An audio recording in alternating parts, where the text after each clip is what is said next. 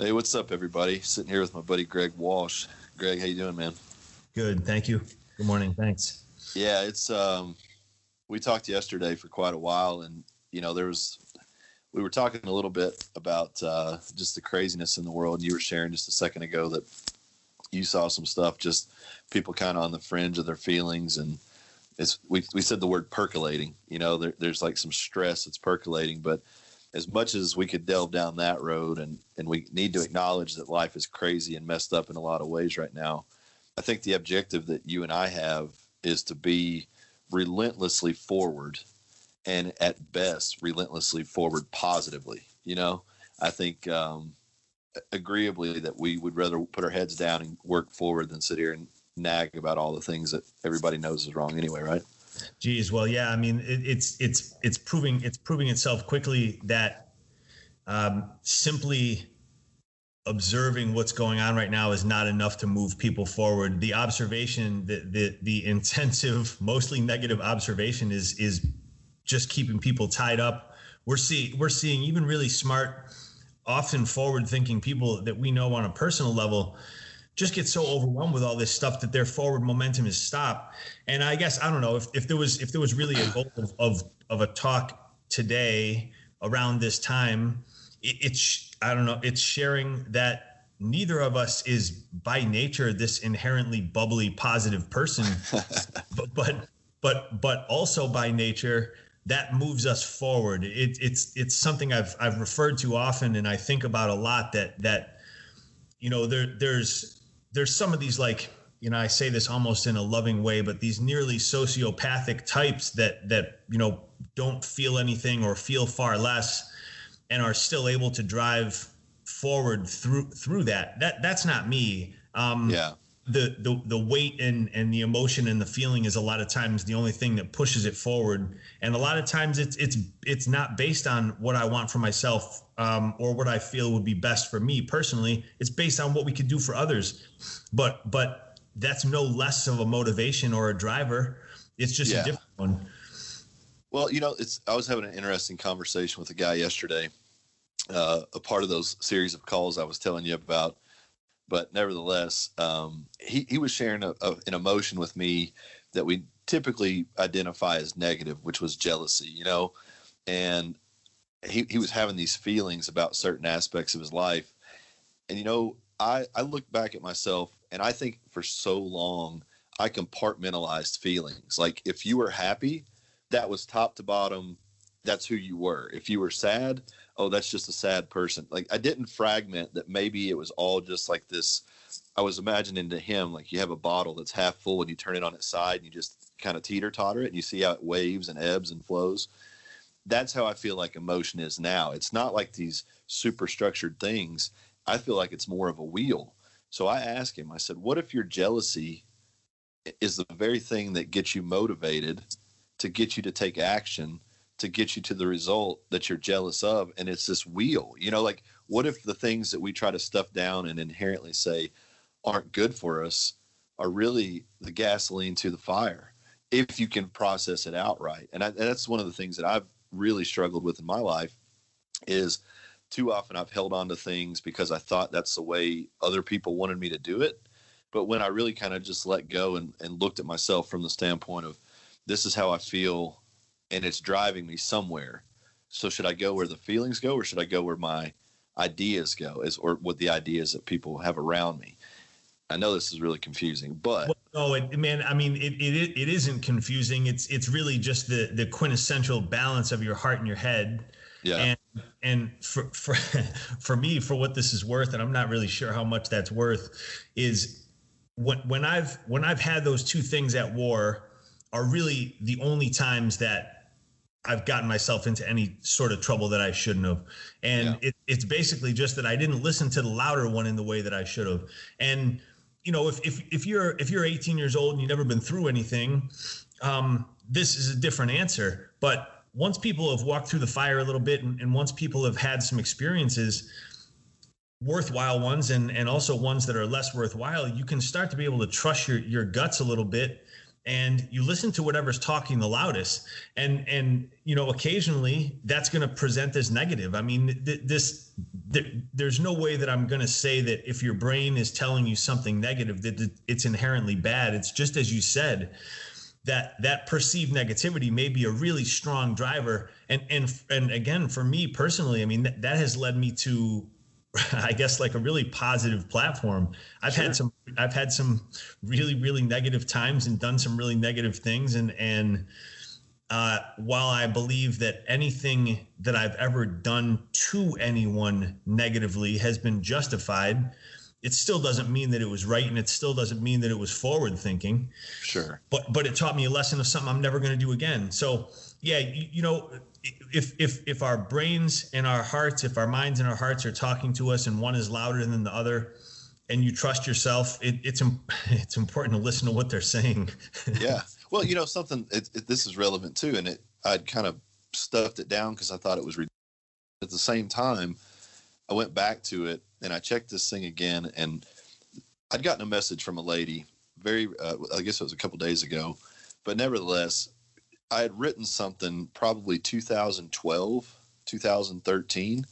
And I was classifying coaching some females, and I was talking about, you know, their mental state or their mental approach towards training. And sometimes I would program females a bit lighter than what I thought maybe they even should get, like from Prilpin's chart or something. I would go like maybe 5% less, because I perceived that with females, especially beginners, that it would be better. And I'm saying it much more eloquently, I think, than I did in the article, but something along the lines of, you know, females tend to do better when they have momentum of confidence, and adding too much weight and having a failure can sometimes set them back for weeks or months mentally, which physically can harm their training. But something along the lines of, so I would rather program a bit lighter and have them do an extra rep or two or an extra set. So this person approaches me, you know, this is total wokeness, but she was like, you're so offensive and this is so sexist, and like just attacking me. And she even admitted in the message that she had attacked the bot that this website where it was published. She was attacking the bot talking to me. So she kind of came to my Twitter and started attacking me there. And I ended up just kind of thinking about it for a day or so. And I went back to her and I sent the message and I said, look, I see your stance. I see where it come from. And I think I should have clarified that this was a generalization versus telling the truth, that this was anecdotal evidence that I had about a particular set of females at the time. You know, I was generalizing something, and I try not to do that now, you know, but it was 8 or 7 years ago. So I'm allowed to grow. I'm allowed to make these mistakes. And I said, and furthermore, I still stand by what I said because it was the truth, but I shouldn't have packaged all females into that box. And I don't know if she'll accept it. I don't know if she'll whatever, but I did. I messaged the website director, and I was just like, hey, do with this what you will. Here's both sides of it.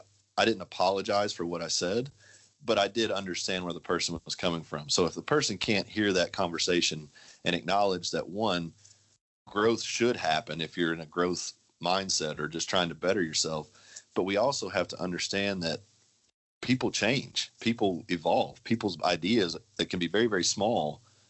If you travel the world or you go to different burbs in your area or you just meet new people, you are indefinitely going to change. So I think we need to start understanding that these ideas or these mistakes that people make and these positions that people have taken at times in their lives doesn't cast them in stone.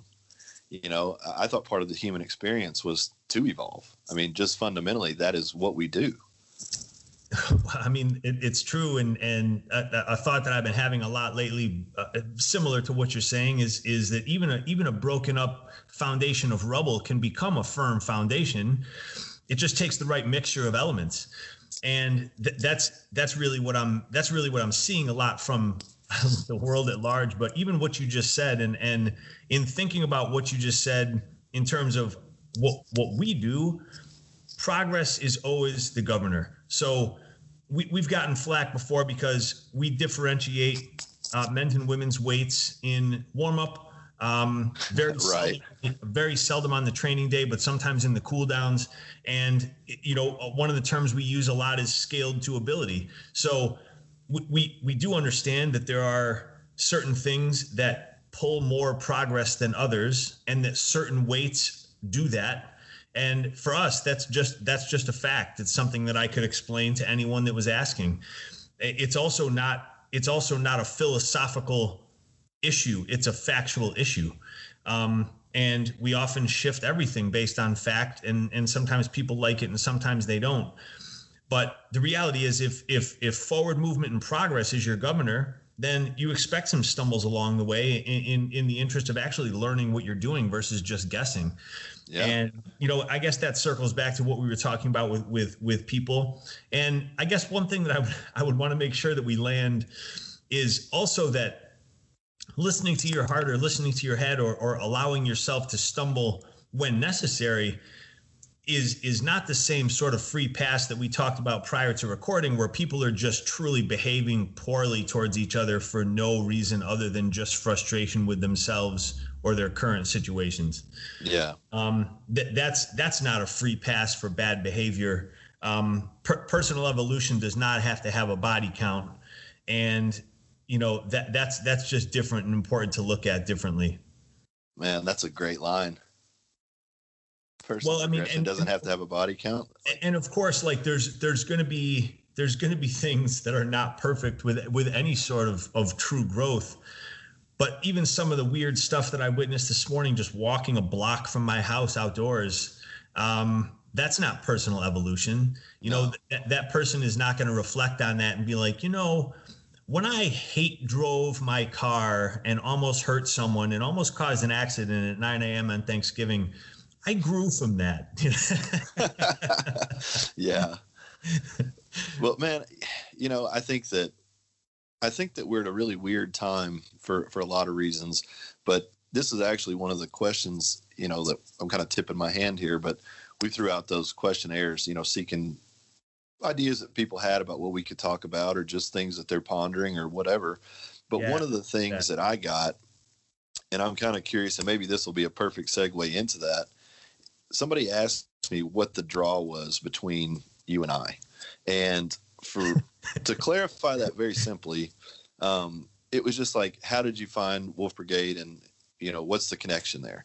Well, for me, information at a high level was the draw. Casey Bard had sent me, I'd seen him training with your mace. I'd seen him using the hangman rope, and he had sent me some of your stuff before. We've talked about this. I just wasn't in that place to look at kettlebells and maces and say, hey, this is a great addition, because I thought I had everything figured out, much at the time when I wrote that article, similar state of mind. But I've learned more about us as people. I think we're both misunderstood. And I think we're kind of like a yin and yang in some ways. I would think that a lot of people would look at you as this dark or negative person, but you're an extremely positive guy, because of the imagery and stuff that you have. Whereas a lot of people assume that I'm a super positive guy and have no bad days, but it's really a misrepresentation of both, because, in the conversations that we've had, I've covered the spectrum of anger, sadness, happiness, like pure joy with you from your end and on mine. I mean, we're human. And I think the thing that makes guys like us a difficult thing to put your finger on, and even more so to really get your fingers into, is that we change. Like I'm not necessarily different as a person, but where I'm at, state of mind and focus and really attention, can evolve 24 times in 24 hours. It can just go over the gamut of things. And like I posted in that post last night, sometimes it absolutely drives me crazy, but when it feels good and when it hits and when it connects, it's magic. Like, I'm excited for that I'm starting to understand and recognize that the good isn't going to be forever and the bad isn't either. But whereas you, I look at you, I'm wearing a tie-dye shirt and you're probably wearing a black shirt, but at the same time, you just made it. I mean, I heard you laugh on here. It just shows the progression of our relationship, but also you're a diverse individual that if you just look at the black shirt and the tattoos, you miss the whole fucking thing, man. It will never stop surprising me. The brushes people will paint with, without even bothering to look at the canvas. And I I don't really need to even stick on that too much because it's something that I just don't have any clarity on figuring out.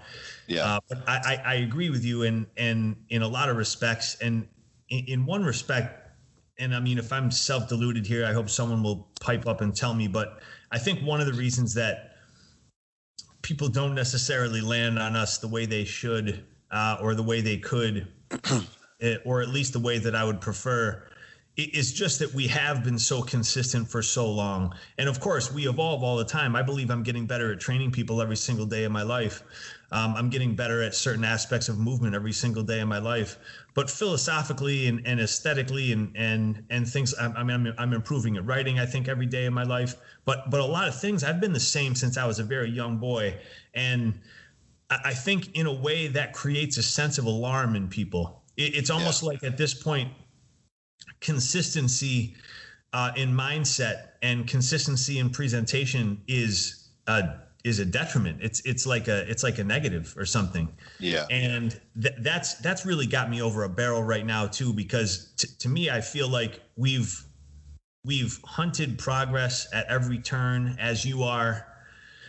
And of course, that's gonna stir up some dust. That's gonna light some dark corners that we maybe didn't want to light. But if your foundation is built soundly, it's going to keep adding. It's not going to have to crumble that foundation again. Right. And I guess something that will never really be clear to me is how someone can have a sound foundation that has been proven to help others, elicit a lot of progress, and really be positive and bringing it back to that nice man that commented on our last talk, dark but positive. How a firm foundation that endures the test of time could cast a negative light on someone. That's kind of one of those conundrums that I still do not have any chance of figuring out.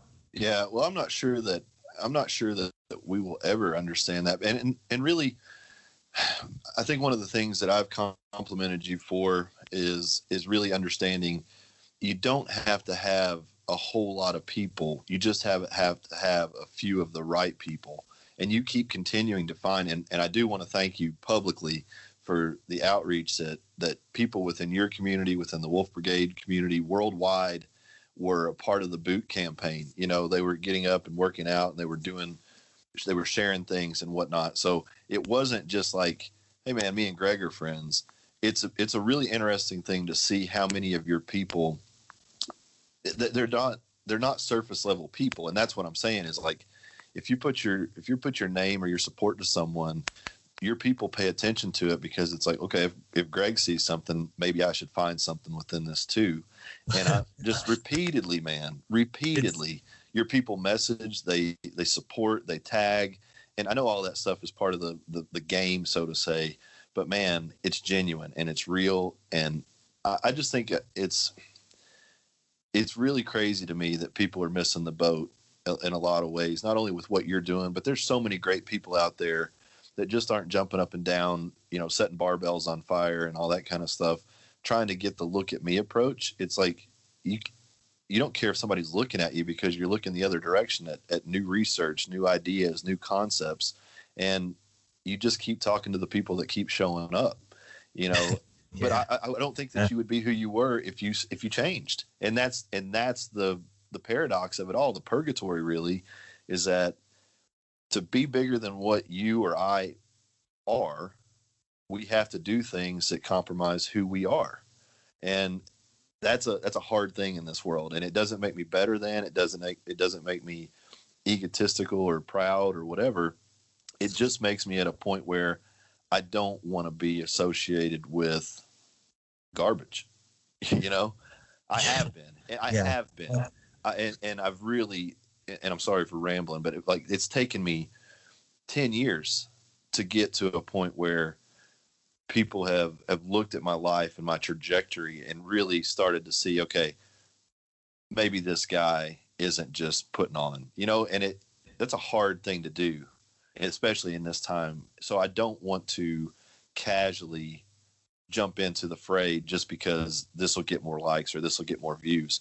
I would rather show myself exactly as who I am, for what I am, and stand on that, and have the right people show up. But to do the things that you and I talk about hoping to do and wanting to do, we do need more quality people paying attention. Well, one, it's not rambling because not a lot of people have the experience of saying, okay, I did some of the right things and some of the wrong things at a high level, and this is where it put me. I mean, that's why I believe that's why people listen, you know. And just to run back to a couple of things that you said, I think with complimenting our people, that's well justified. The people that really look at what we're doing and have gravitated towards it are incredible. I mean, they're you know, I can't remember a day when we haven't gotten a message that has pulled me out of a place that I haven't wanted to be.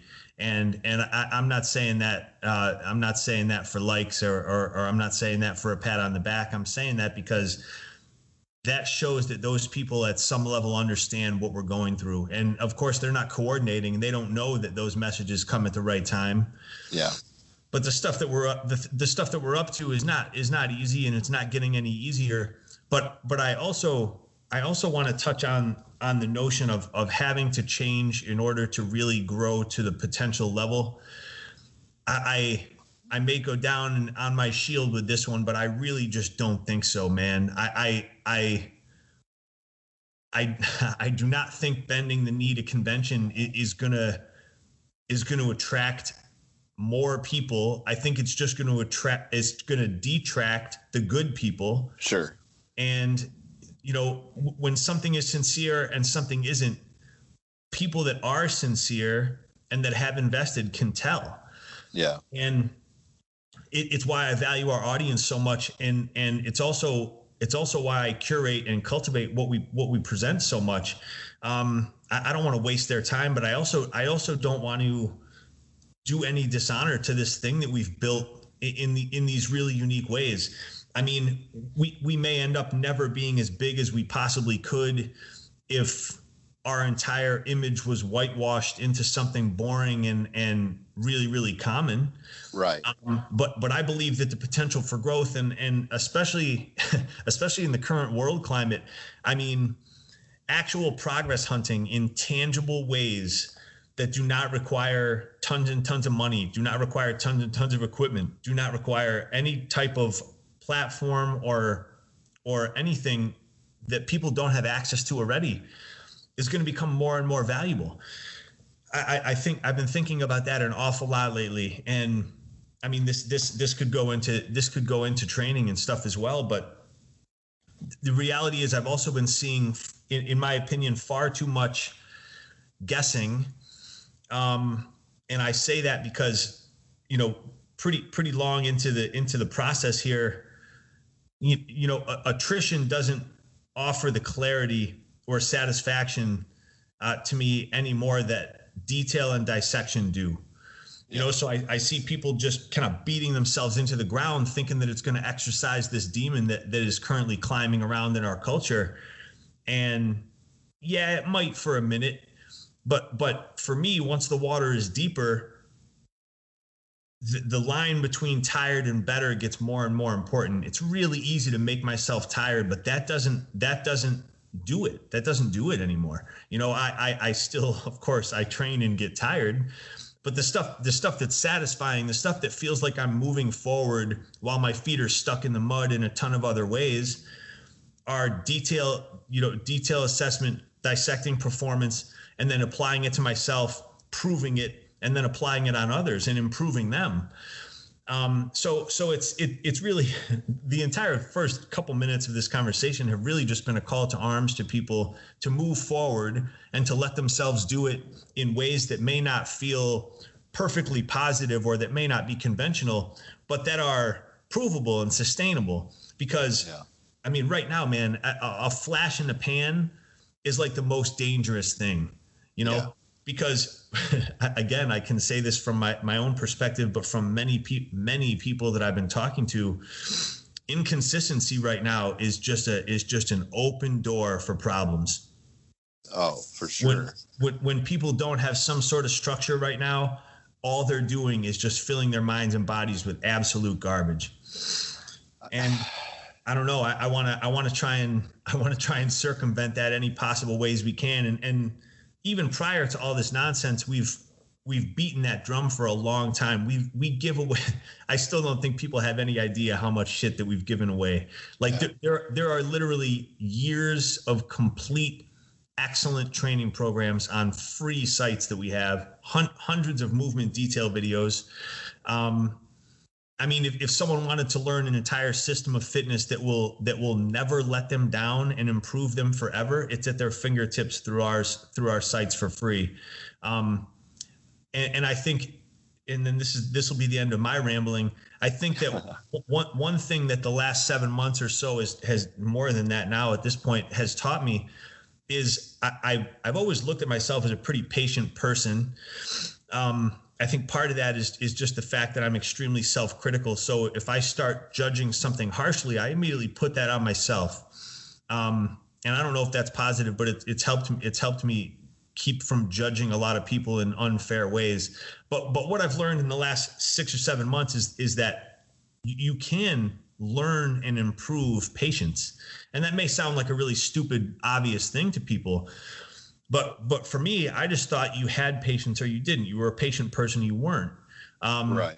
And I feel my patience improving daily, weekly.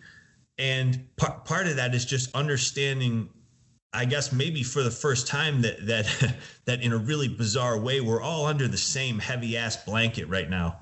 Yeah. And I can be a lot more patient with people when I understand their situation a little bit better.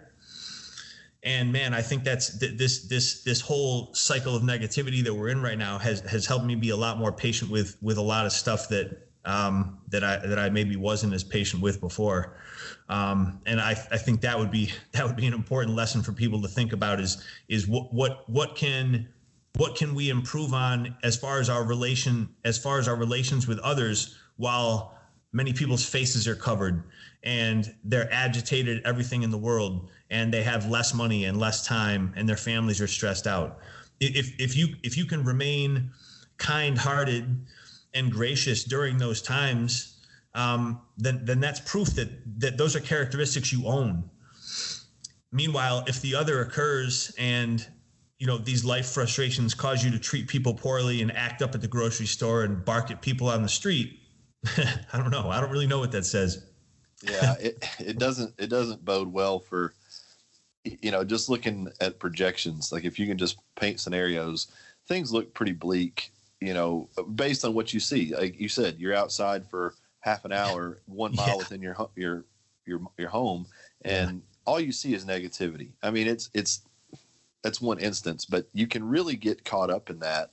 And man, I kind of want to keep on this topic right here, but I want to read something. I love reading your work, and actually, are you okay if I read something to you that you wrote? Man, of course I can't. All right, and I ask that with respect, that. But I want you to kind of pontificate on this a little bit, but I also want people to hear it, because this is one of those things.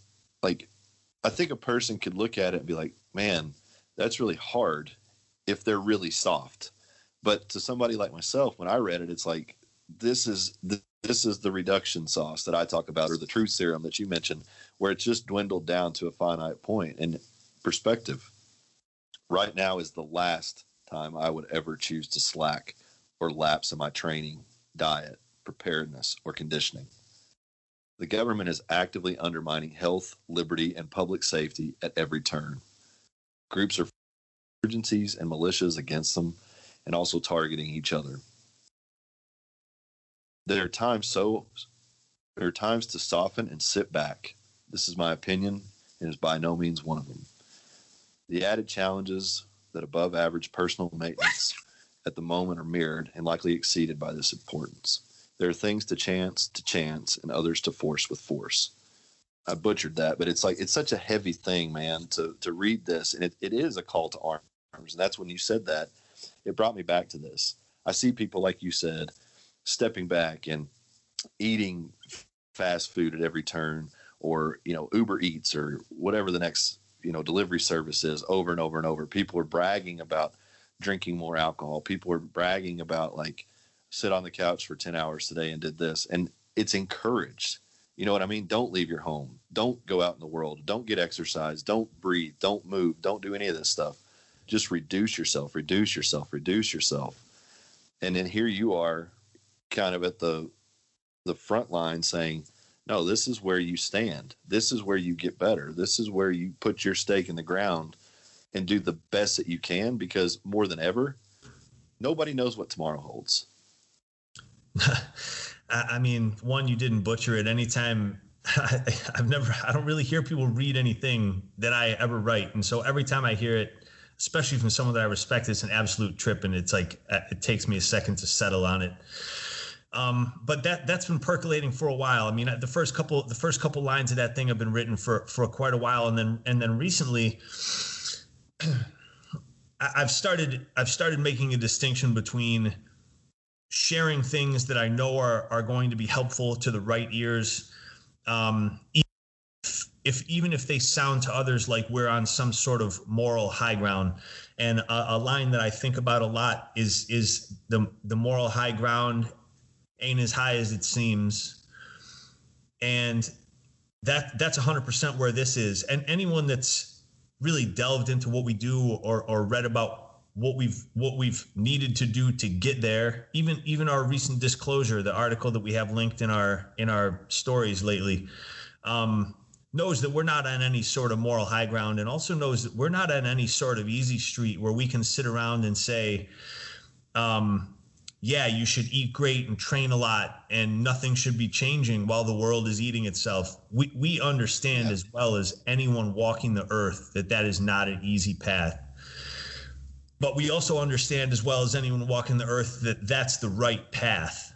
Allowing yourself to sink to the level of those that are oppressing you, it just makes you complicit. It makes you part of the problem.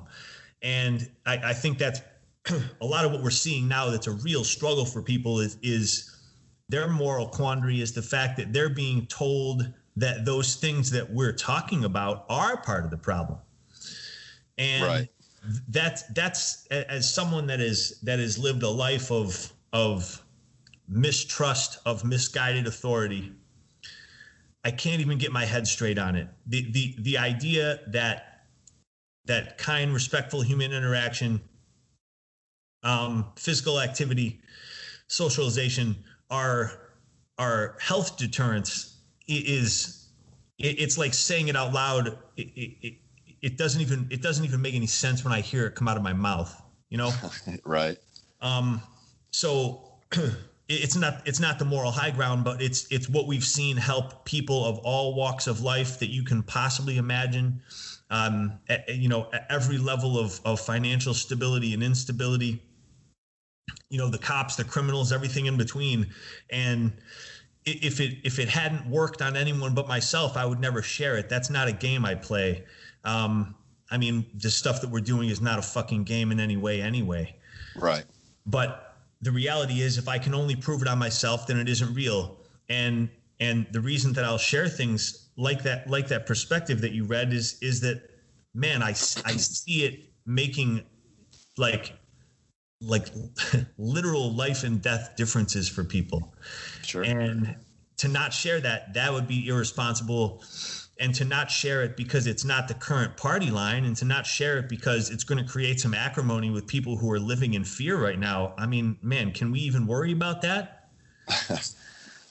Brother, I just don't know how people, I do know how people, because I see it, and it's usually because we're worn out. It takes extra effort to get to a place where effort feels good.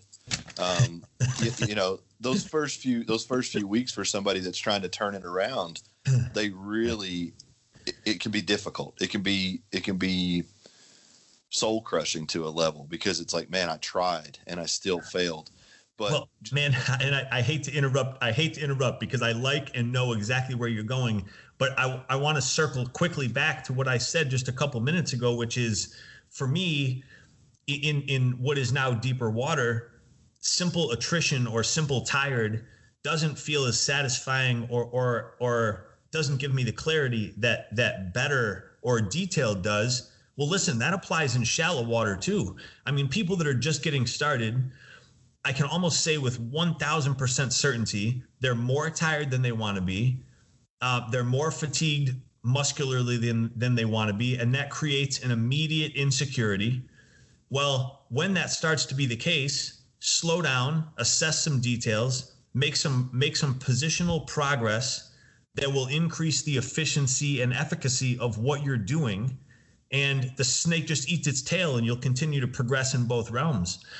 And I mean, when we think about how to guide people that are brand new to fitness and are brand new to actual structured training, it's both sides of that coin. You know, when people come in to our place with very little experience, they're not hazed with some like over the top nonsensical burpee party. They're taught how to move right until they move better. And then the load and demands are increased as their position demands. That's a really satisfying way for people to train. So for people who are in the exact situation you were just mentioning, and again, sorry to interrupt. No, it's great. It is just that if certain things are not feeling yet like they should or like you want them to, there are methods other than more of the same to get them there. And we're very, very good at helping with that. And we're always open to helping with that. And all the platforms that we built are built right around that foundation. You know, there's beginner, intermediate, and expert iterations of everything that we do on all of these platforms. This isn't a sales pitch for our platforms, but if you're struggling with something because the people that are training you or you trying to train yourself is just a giant piece of guesswork, well, then adjust that away and you'll make some progress. That's the other point of our connection, you know, to kind of wrap the full spectrum around that question too. Man, you know, I was working with Terrence. I was talking to you. You know, I'm, again, at a place where training is very exciting and creative and new. And the information that I found from you and from your coaches and just the stuff that you've put out, like you said, for years and years and years, that is Google clicks away. One, I've never seen something like, and again, I don't want to sit there and make this sound like I'm just doing a sales pitch for you, but this is the truth. I mean, it's there, and I'll leave it at that. That is the continued draw, is that I found information that was clear, concise, to the point, in a delivery form that I like, which is direct, and you know, you can do it and you can become great at it, or you can walk away from it and gain nothing. But I just very much appreciate the information and the value of the information. I've said it several times. I've told other coaches, you're one of the best coaches I've ever met, as far as through the coaching programs that you put out and things like that, and just seeing what you do. I just think that more people need to pay attention to what you're doing, and I hope that those that do don't bastardize it. You know, that's the only thing that ever scares me about saying, hey man, go check this out, is that they'll take it and they'll misunderstand it, or they'll try to make it something that it isn't, you know? Well, and to be honest, of course, there's a lot of that. And over the years, we've gotten a lot of that. We get a lot of people that apply things partially and expect the full application result. And that's a really fascinating thing, because I just don't really understand it. You know, if I'm going to Pennsylvania, and I stop in Buffalo, I shouldn't be complaining that I didn't end up in fucking Pennsylvania.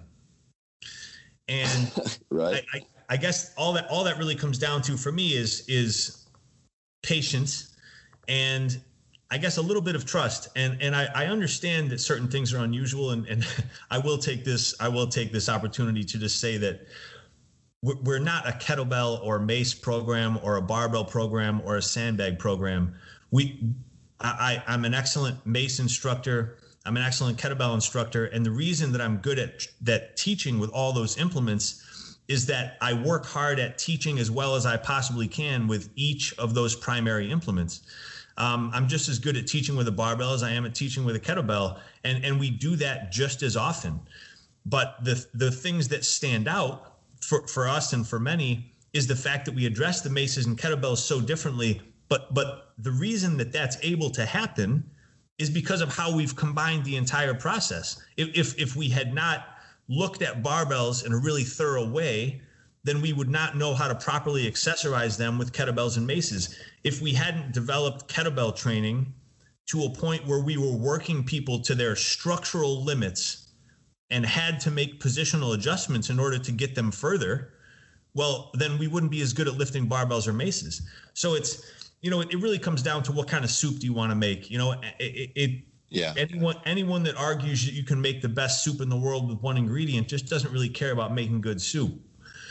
And I guess for us, it comes down to that with people programming their own training too. And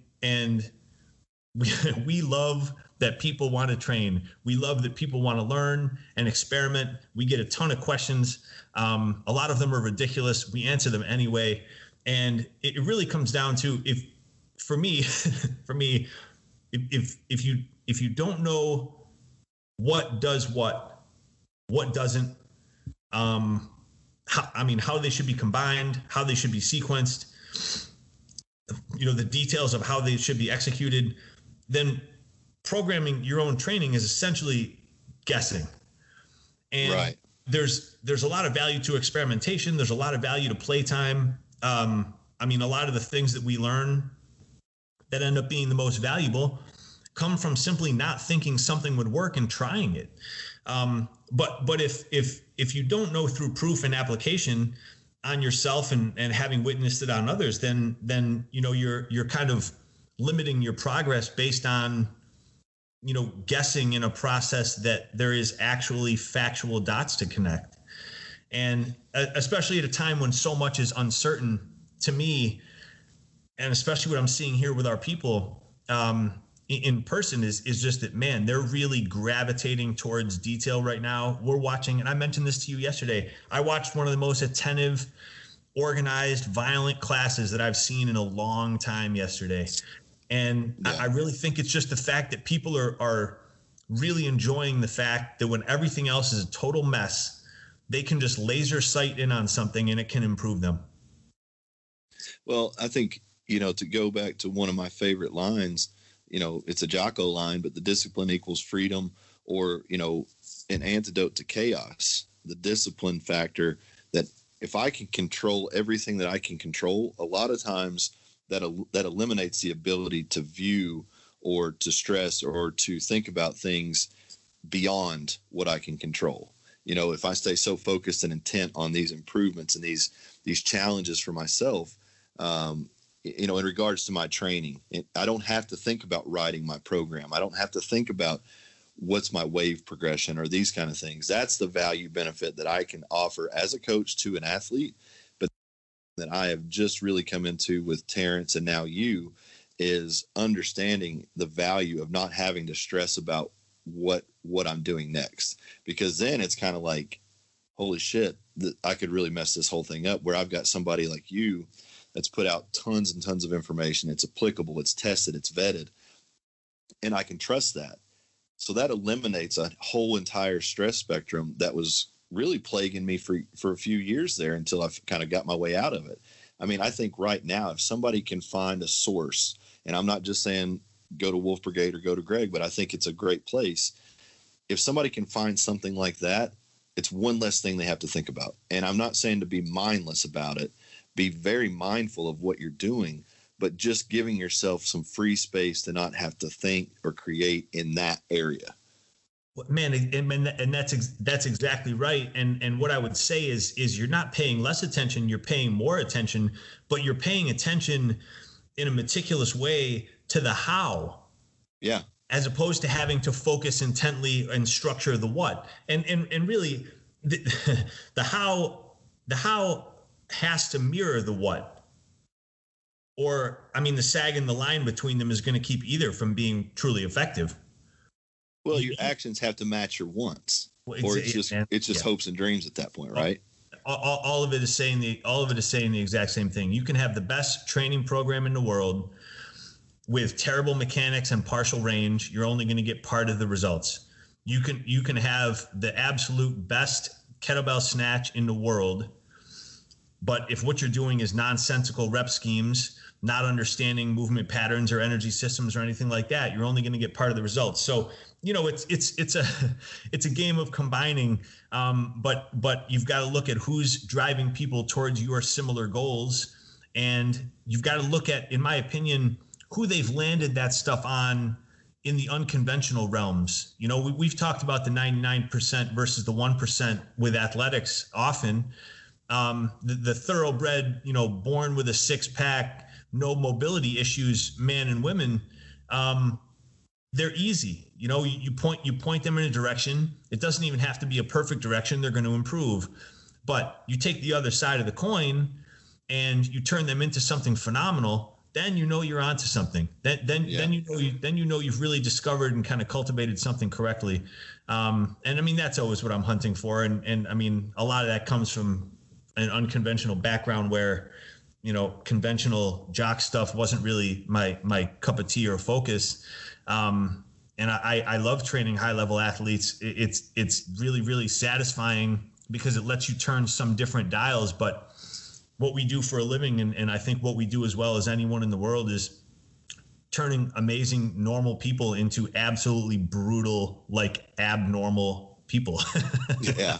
Well, and that's the goal, man, is like, it's very easy. And I don't say this disrespectfully, but it's very easy to take the soccer mom type or the archetype or the guy that, you know, is just relegated himself to the couch and ordered pizzas 5 nights a week. It's very easy to take those people and improve them, you know, but like you said, the same information or the same thought or idea or process that improves them, but also evolve it to where it is applicable, repeatable, improvable at the highest level, and then working that system back down.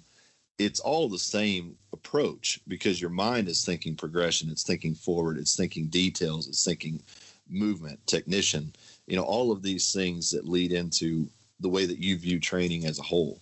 And I don't think that most people, like you said, a program is just reps and sets on paper. You know, if you really just want to call it that, there's no way that a person can coach mechanics through just reps and sets on paper. There's no way that a person can coach, you know, actual measurable rest periods that you need or would be more prone to progress than 90 seconds in between sets. You know what I mean? There's ways to go deeper than that. There's ways to get your teeth into it and to really, like you said, be more mindful of it and allow someone who's done some of the thinking for you to teach you and to lead you rather than, you know, making some of the same mistakes that they made and just not getting half as far with the result. I mean, that to me is what's really been powerful in letting go of trying to write my own training.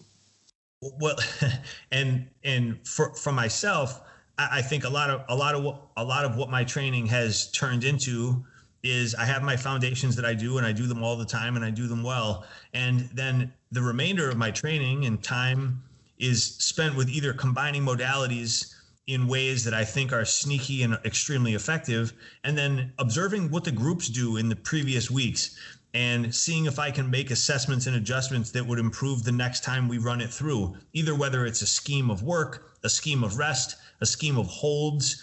We do an awful lot of in movement holds that both prove position and build strength. And what I'm finding is that man, the well is deeper, and without getting training to a paralysis by analysis standpoint, man, we're making people stronger in true ways. And like you said this week, and I really liked it, is we're just making people more dangerous in honest, provable ways, and they don't even know it.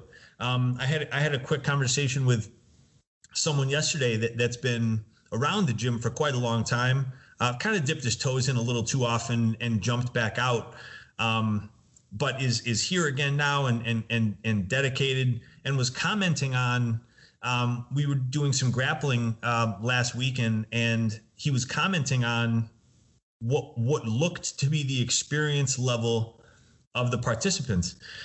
And he was extremely shocked when I said, hey, look, none of these people have really done any grappling. We've practiced, I've trained them with some things, but by no means are we a grappling gym. By no means do we have 5-day-a-week grappling classes. But the physical foundations, the movement patterns, the martial mindset that we train, strength and conditioning, when they're pulled into those environments, they know how to relax. They know how to move their hips. They know how to shift their feet. You know, they have bilateral coordination, you know, yeah. And so to a person, to a fight fan like this guy, he's watching essentially beginners grappling with people who are, not much more experienced than them. And then, I was the only person that had a little more experience in that group that day.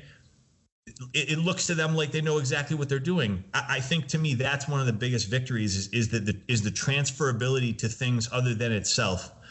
And man, I mean, like that's how we constructed this whole thing. And as things get crazier and as people's time, resources are both strained and also need to be optimized, getting more bang for your buck and covering more ground with every step you're taking, it just feels more important all the time. Well, we took those questions, and that was one of the things that we were going to talk about today. But what you just said tied into one perfectly. And I just want to jump to this because it's such a perfect point. This came from a lady, and she's in her late 20s. She said that she had an abusive boyfriend and is really, like, for the first time in her life, take a proactive choice to her own safety. And she asked the question, if you guys could suggest some courses for being safe in the modern world as a female, what would they be? And exactly what you're talking about right there, I think, is being a functional, and we talk about a generalist in the way that we train, so that the things that you do in the gym lend themselves to yourself in those type of situations, which, I'll speak for myself. I think that strength is important. Strength that I had prior as a power lifter would be irrelevant in many, many cases. If a fight went longer than 2 minutes, I would be in a world of hurt when I was 340 pounds. I could at best hope to get my arms around you and just squeeze until you said, this isn't going to be good for either one of us. That was my strength point. Yep. But in a modern world, man, I guess if I were to answer that question first, and I really am interested to hear what you would have to say, I would say get somebody that is honest with you about your movement patterns and movement correction through strength, and conditioning work at some level. I would make sure that I could very, very comfortably go 2 to 5 miles at any given time under any given demands, whether that was walk, ruck, jog, run, be able to test yourself at certain levels. But as far as curriculum, I think enrolling yourself in some kind of striking martial art as well as some kind of defensive or grappling martial art. I think those two things would be high on my list. Something to look at weaponry, definitely firearms courses. I think as long as the Second Amendment is in effect, I think that, and it always seems to be under attack. That's why I say that. But I think proper education, proper use, and repetitive use in a controlled, educated type setting is going to benefit you greatly, especially with stress induction, maybe getting to a course and shooting some 3 guns, shotgun, assault rifle, and a pistol. Different situations where you can find yourself getting more and more comfortable. The more you do something, the better you'll be with it. Lastly, I carried knives for a long time without knowing how to carry a knife for a long time. And what I mean by that is, taken back to what we talked about with the guys that I work with in Special Forces, one of the things they loved about wrestling with me was the fact that I was not coming at them from a trained standpoint. I was coming at them wild and crazy. The thing is, I never won. You know what I mean? They were able to use my instincts or my poor instincts against me and make me tap over and over and over. Same thing is going to happen if somebody has a knife. If somebody comes at you or you have to draw a knife or a weapon of any sort, the chances of you getting hurt with it are very, very high if you don't know how to use it. So anything that you put on your body, whether it's mace, whether it's brass knuckles, whether it's a firearm, whether it's a knife, whether it's, a club, have a reasonable understanding of how to use it, or it can be used against you.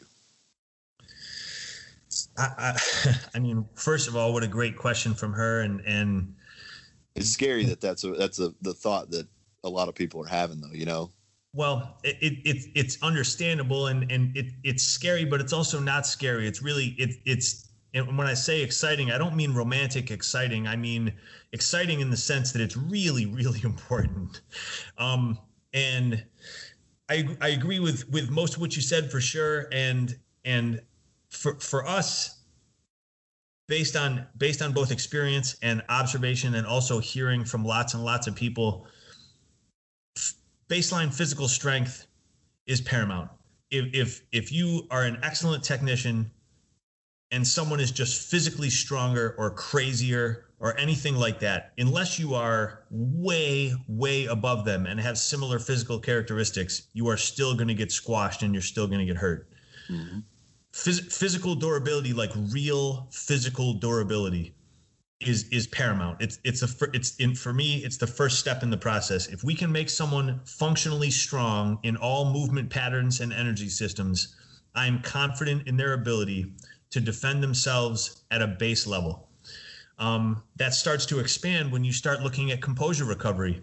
What strange circumstances can you put yourself in and then immediately do something that could get you out of them? We do that all the time in training. It's one of the most valuable things we do. Being able to push the pace to a near red line for a very short amount of time and then understand what that feels like and then get back to the process is really, really tough, really, really useful, and really, really unheralded. Not a lot of people that are not training for some sort of competitive fighting actually do that. They may push themselves to that red line, but they're not thinking about what happens next. They're not being forced to reel it in 3 breaths and then perform a task. And so from a physical side of things, of course, I believe that's the foundation. We teach periodic self-defense courses, and there are things that weigh really heavily on me and I take extremely seriously. Teaching something like self-defense is very, very different than teaching a martial art. Our friend Tony Blauer has been pounding that drum for many, many, many years in some really excellent ways. And even, he has been at the forefront of saying something that you had just said, which is that you can use people's natural instincts against them. Certain natural instincts need to be harnessed and cultivated. But the reality is, when it comes to self-defense, things need to be simple. They need to be repeatable, and they need to be practiced. Something complicated is not going to work in deep water. And if it does work in deep water, I mean, if you get a 10-time Brazilian Jiu-Jitsu world champion, that shit is going to hold up in a street fight. If you're a new blue belt, unless you've been drilling your ass off with some real killers and something sketchy happens, you're probably still going to be a little bit behind the curve. So then what it boils down to is not looking at it like a martial art, looking at it as self-defense. I think that's a huge distinction. It's a very important distinction as well. It's so important, and it's also something that I see when we train with a lot of the law enforcement that we train. Some of them are talented martial artists, but the strategies don't hold up when it comes to a little bit, different iteration of a drill or a little bit different physical demand. Yeah. Meanwhile, there are others, just like you had mentioned, that don't have a ton of martial arts background, but that have done a lot of very, very directed drilling and strategy, and they're the last they're the last people that you want to put your hands on. Yeah. All of this could be dug way deeper into, but when it comes to the weapons side of things, I don't know if I could say loudly or clearly enough that I agree with what you said. Is don't carry shit around that you haven't trained with. Yeah. I mean, it seems especially important to remind people now that clearly new gun ownership is at an all-time high. 7 million, I think, is new gun owners this year. I mean, one thing that I've thought about, and not really landed on how to make an appropriate joke in a post about, is the fact that while ammo is gone across the world, somehow dummy rounds and snap caps are still readily accessible everywhere. Yeah. And the reality is those types of drills get you a familiarity and a speed and a proficiency that, of course, doesn't translate directly to actually live shooting, but it gets pretty damn close, and it is pretty damn important. Yeah. I mean, if you get in a pattern of drilling that stuff like you drill your fitness, I can tell you for actual fact that it will improve right along with your fitness, and one skill set will insulate the other. And of course, the same goes for things like carrying a knife or a blade. And I I cannot say with enough specificity and clarity that every single moment you spend drilling with any external tool that you carry is valuable. It will not work if you haven't practiced it. When things when things are fast and things are scary, it's not a decision that you can make then. Right. It has to be pre-made. And I'm not saying that from a soapbox. I'm saying that from feet on pavement experience. And I would encourage anyone to make sure that they're practicing with the stuff they're carrying. And if they don't want to practice, then make a different decision. For sure. Well, let me tell you this. This happened to me yesterday. Well, it was when we were on the phone. When we were on the phone yesterday talking. This guy, when I was talking to my son, I said, "You see this guy coming? You see this guy coming?" He was literally cutting across traffic. He was at my tailgate and at my door, like my son's side door, within a half a second. Okay. Yep. Now, because of the situation that I told you was going on in town yesterday and everything was a little bit crazy, I always carry a pistol on me. At this point, I had dropped the pistol down into a carrier in between my seat and the glove box. And had I had it where I normally would, my instinct when he came around was to grab towards my waist because I thought he was coming to my son's door. He looked like he had bad intentions. I'll put it that way. But he just kept on walking. But whenever he got there, my hand went to my hip. You know what I'm saying? And I knew where the gun was. I just put it down. But my instinct was back to where my training was, at my hip. And the thing about it is that's the other thing that a lot of people make the mistake of, is they'll change something up. And it's like, don't do that. If you rehearse something, if you go about your day doing something and it's effective, do it that way every time. Don't change it. Don't leave it to chance, because just like the guy that said, you know what, I carry one in the chamber, but I'm going to take it out just this one time. That's the time that's the difference between life and death. That's a true thing. I mean, man, it's all such heavy conversations, but you're also talking about just mitigating risk upon risk. Yeah. So the risk has presented itself. At that point, the game is, how do you excel and make sure that you're not on the bad end of that risk, and standardizing your practice, making sure, and exactly like you said, making sure that what you need is where you need it, even if it's just your physical skill set. If we've all seen the funny videos online, and probably some in person, where people are getting ready to street fight each other, and as some false bravado, both hands are behind their backs, and they end up getting knocked out by simply just having their hands in the stupidest possible position. Yeah. If something real is about to happen, there's no romance to it. It's strategy at that point and fact. I'm not some special forces. I'm not some operator. I'm not trying to play one on TV. But one thing I know for sure is, if you play games when someone else is not playing a game, you're definitely going to lose.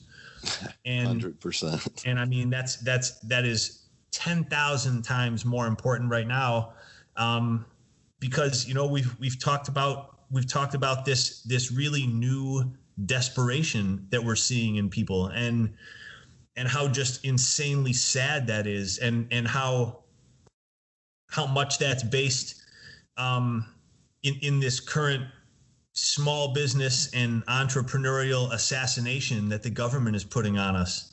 Yeah. And the fact that very, very stable people with decent jobs and small businesses and all this kind of stuff that 6 months ago had their entire life framework laid out, are now in a totally different position at the worst time of the year, going into inclement weather. Yeah. I mean, it is a truly volatile situation that we want to help with in any way we possibly can, but at the same time have to be aware that there are others out there that are looking to do the exact opposite of that.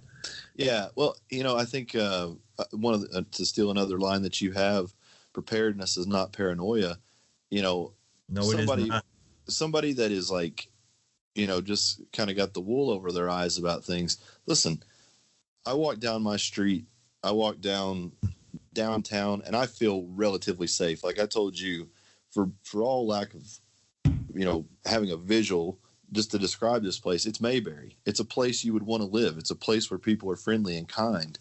Yep. But you know what? I see faces that I don't always recognize. I see people with, different counties' license plates or out-of-state license plates more and more and more. I mean, this town is right off of I-75. It's a major, major national interstate.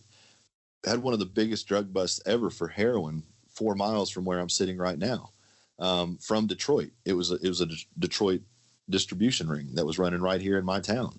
So we're not above it. We're not beyond it. And the thing about it is, it doesn't take, it doesn't take an army of people. It takes one person with bad intentions on a bad day. And that's what's scary is, like you said, these are not necessarily bad people, or as you used it yesterday, they're desperados now, because they're in a position where, shit, man, I have the job or I have the business that I've started. Money's not coming in. Christmas is coming. Don't have enough food to eat. These kind of things, they start to present a real scenario. And again, don't want to make this dark and don't want to make this negative. This is reality, though. And the fact about reality right now is we don't know if this is the reality tomorrow or for 6 months or forever. And maybe, I think for me and kind of my mindset is maybe this reality is a little bit of a dose of what we deserve for the things that we neglected before. And I hate to say that in a way where people are losing businesses or losing their lives, but man, we sure took a lot for granted. And exactly to double down on what you said before, now is not the time to keep taking things for granted.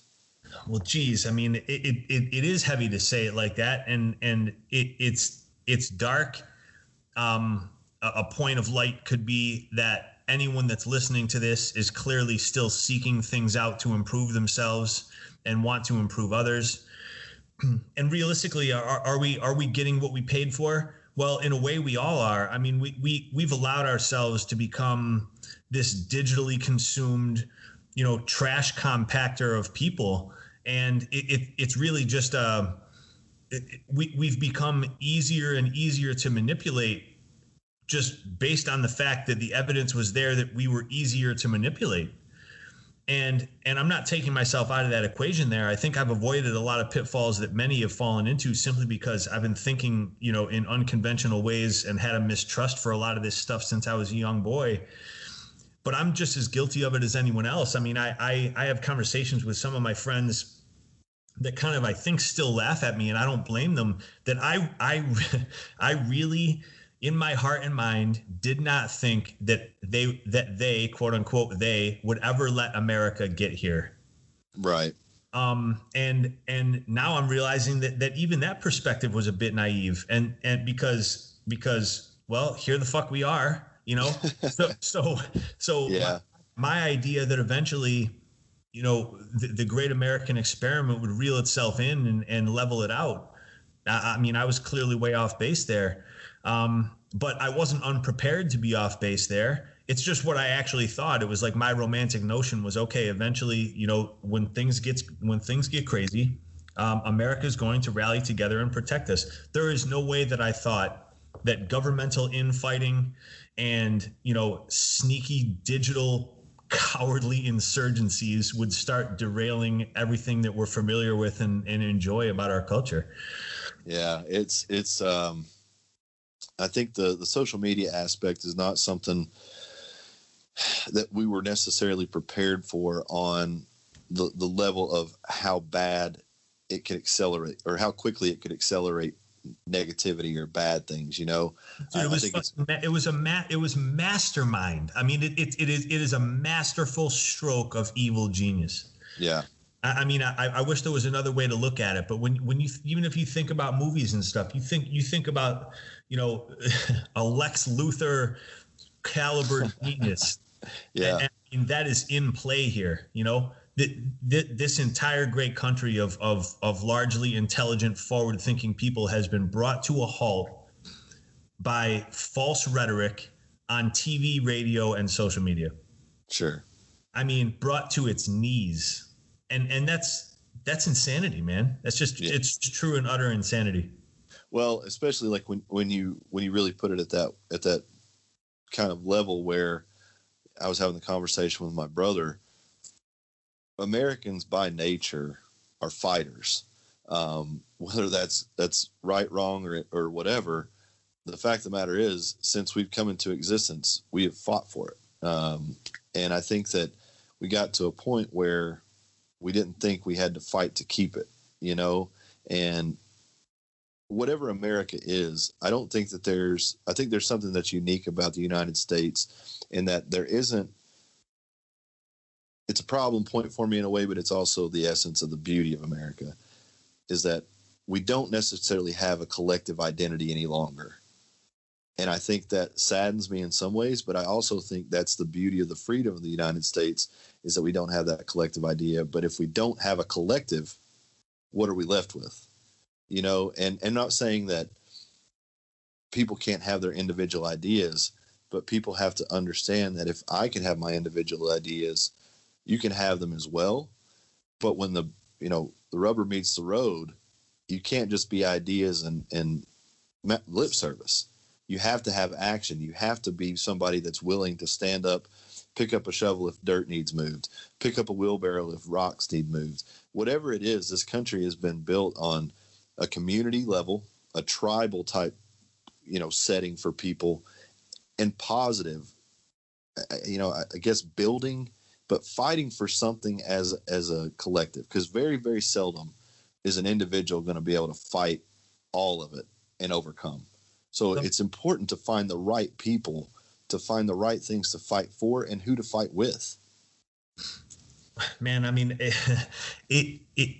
my view of it has been and is still the fact that although I agree with you that America is no longer one big community and it hasn't been for a long time, I have always had this notion of like a very, very baseline mutual respect in a way. Yeah. And it doesn't mean that I respect what everyone else does on a personal or professional level. Doesn't mean that they respect what I do on a personal or professional level. It just simply means that we understand that where we are, it's important that we can all do that. Yeah. That's gone now. That is a problem. The fact that small numbers are dictating the futures of much, much larger numbers in sneaky and cowardly ways. And I'm not just speaking about a lot of the stuff that we've been going through lately. I'm speaking about it on a much, much larger scale. That's really the problem is that if we're not at least in possession of some mutual respect of others' ability to pursue the American experiment, there's no hope for it. If everything fragments and everyone ends up just totally autonomous and ununited and fighting over who likes blue and who likes green to the level that people are right now, I mean, we have to exist as if our communities and tribes are our only allies, because at that point, that's really where we are. And I don't like that. I don't say that. I know there are people that I respect and people that I like that have believed that for a long time. And, I feel late to the party in some of those respects, but I've never really liked that idea. I've liked the fact that although someone may be very, very different from me, I can get along with them and have a great conversation and often glean something that I hadn't thought about or improve something that I've thought about before based on our conversation.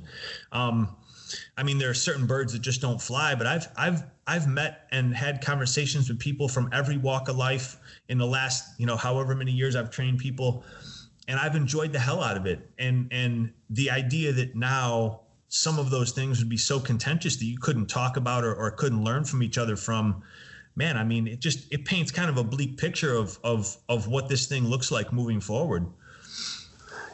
Yeah, I just don't know, honestly, man. Like, again, I just want to. This is a hard thing to say if somebody just bites into one piece of the conversation, but you say you return to the way things were. I don't necessarily think that that's good either. I think if we go back to what we were, we dismiss what we should have learned through this experience. And I think that there has to be something different on the other side of this. There has to be, because going backwards or going back to a place where you just dismiss that, the economy tanked just because a certain number of people decided so. I mean, I know things have been bad around the world, as far as the coronavirus and all those things, but the economies haven't suffered to the level I've seen. Maybe I'm a little bit misinformed, but what I looked, it seems like this is a very Americanized problem. The total devastation or the sweeping devastation that you're seeing is very Americanized because it seems like we're almost exacerbating it. Man, but to your other point, that's an excellent one. Yeah, a quote that I wrote on my board and I read all the time is "Only a fool trips on what is behind him." Yep. And so you're 100% right. If adjustments don't get made, we'll just end up eating our own tails again, and we'll end up back here in 10 years. Yeah. And also to what you said, and it's unpleasant to think about. Yeah, if the people that are paying the most attention don't make tangible change, then this new way too low cultural bar will end up being what stays.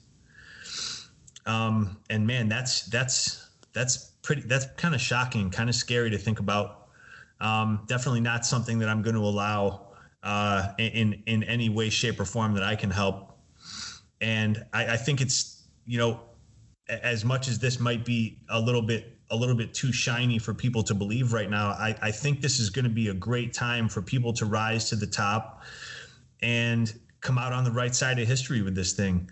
If people are able to maintain integrity and dignity, social dexterity, kindness throughout this thing, and never have said anything that they're going to stumble back and regret, that have unnecessarily hurt or victimized or attacked people, I mean, that's going to be a giant feather in their cap. And those are going to be the ones that the other thinkers are going to look to. There's a lot of people being reckless with their words right now that would not be reckless with their actions. And I also think that is a gigantic problem. Yeah. The false confidence of what you say versus what you do is something that I've also never understood. I mean, for what I believe are well-founded reasons, I've said some very mean things about people. I always make sure that they know that I've said it. Yeah. And I don't do that because I'm contentious. I do that because if I feel strongly about something or someone, I want them to know. I think that's been lost in the shuffle here too, and I think that's at least as much of a problem as anything else. Yeah. Well, I think too, and I don't even mean, just it really seems like the PC culture has been around for a long time, but really it's intensified a lot lately. And I find that's why I really enjoy a lot of my, I was talking to Scott Volkortson about this. I enjoy some of the feedback that I get from my friends in the UK or in Australia or Germany, because they'll have really hard conversations. And then you just move on from it. And it's like, okay, that's what it takes to get to the next step or the solution. And here we will prolong the result, or we will hide behind the outcomes of things because we just won't face them. And I think that's a lot of what's gotten us here is we've put our head in the sand about a lot of things, things growing so quickly, money just coming and going, the credit card circles, the debt circles, the banks lending to people that shouldn't get a loan, all this stuff. It all goes hand in hand to this idea of entitlement. And I think that we're a generation now, and I say as a collective, from teenagers to elderly, we are a generation of people as a collective right now that certainly has in front of them a very straightforward reminder of how quickly things can change. And if we're not willing to change as quickly or seek to understand the change quickly and then adapt to that, what's left? I mean, what is left at that point? Well, I mean, a philosophical conversation that has different viewpoints shouldn't be something that's relegated to a person from America and a person from Australia. And Sure. it's funny that it's also funny that I agree with you, and that I've had a lot more, I don't know, for lack of a better way of putting it, like civil disagreements with people from other places, and many more uncivil disagreements with people from here. And either way is fine with me. I say what I'm going to say, and I'm respectful about it, and that's the end of the story. And man, I I say this a lot, and I think about it. I've been thinking about it this year in such significant ways. Man, hardcore was the blueprint. I mean, I feel as fortunate for finding hardcore as a kid as I am for finding my perfect gym in California that led to everything that's going on now.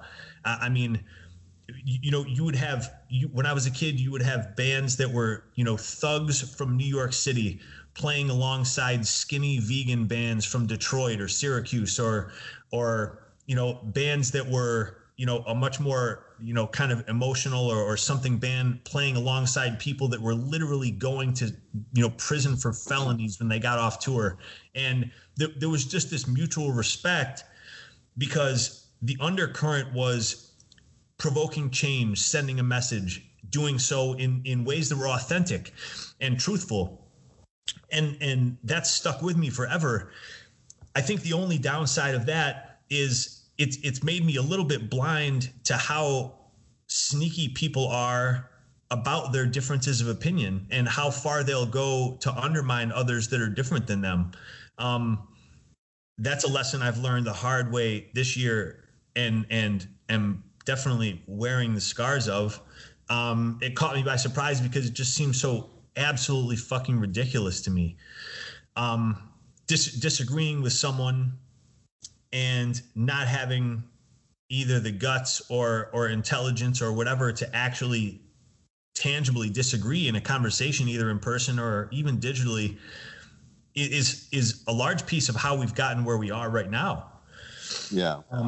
And so, you know, again, it's man, I'm always so thankful for some of the stuff that I muddled through when I was growing up, and you often don't learn lessons until they hit you over the head. But I mean, I go back and listen to records I listened to and think about bands that played together and people that I know from every ridiculous walk of life. And I would never have thought for one moment about judging those people based on stumbles that they've had in the past, you know? Yeah.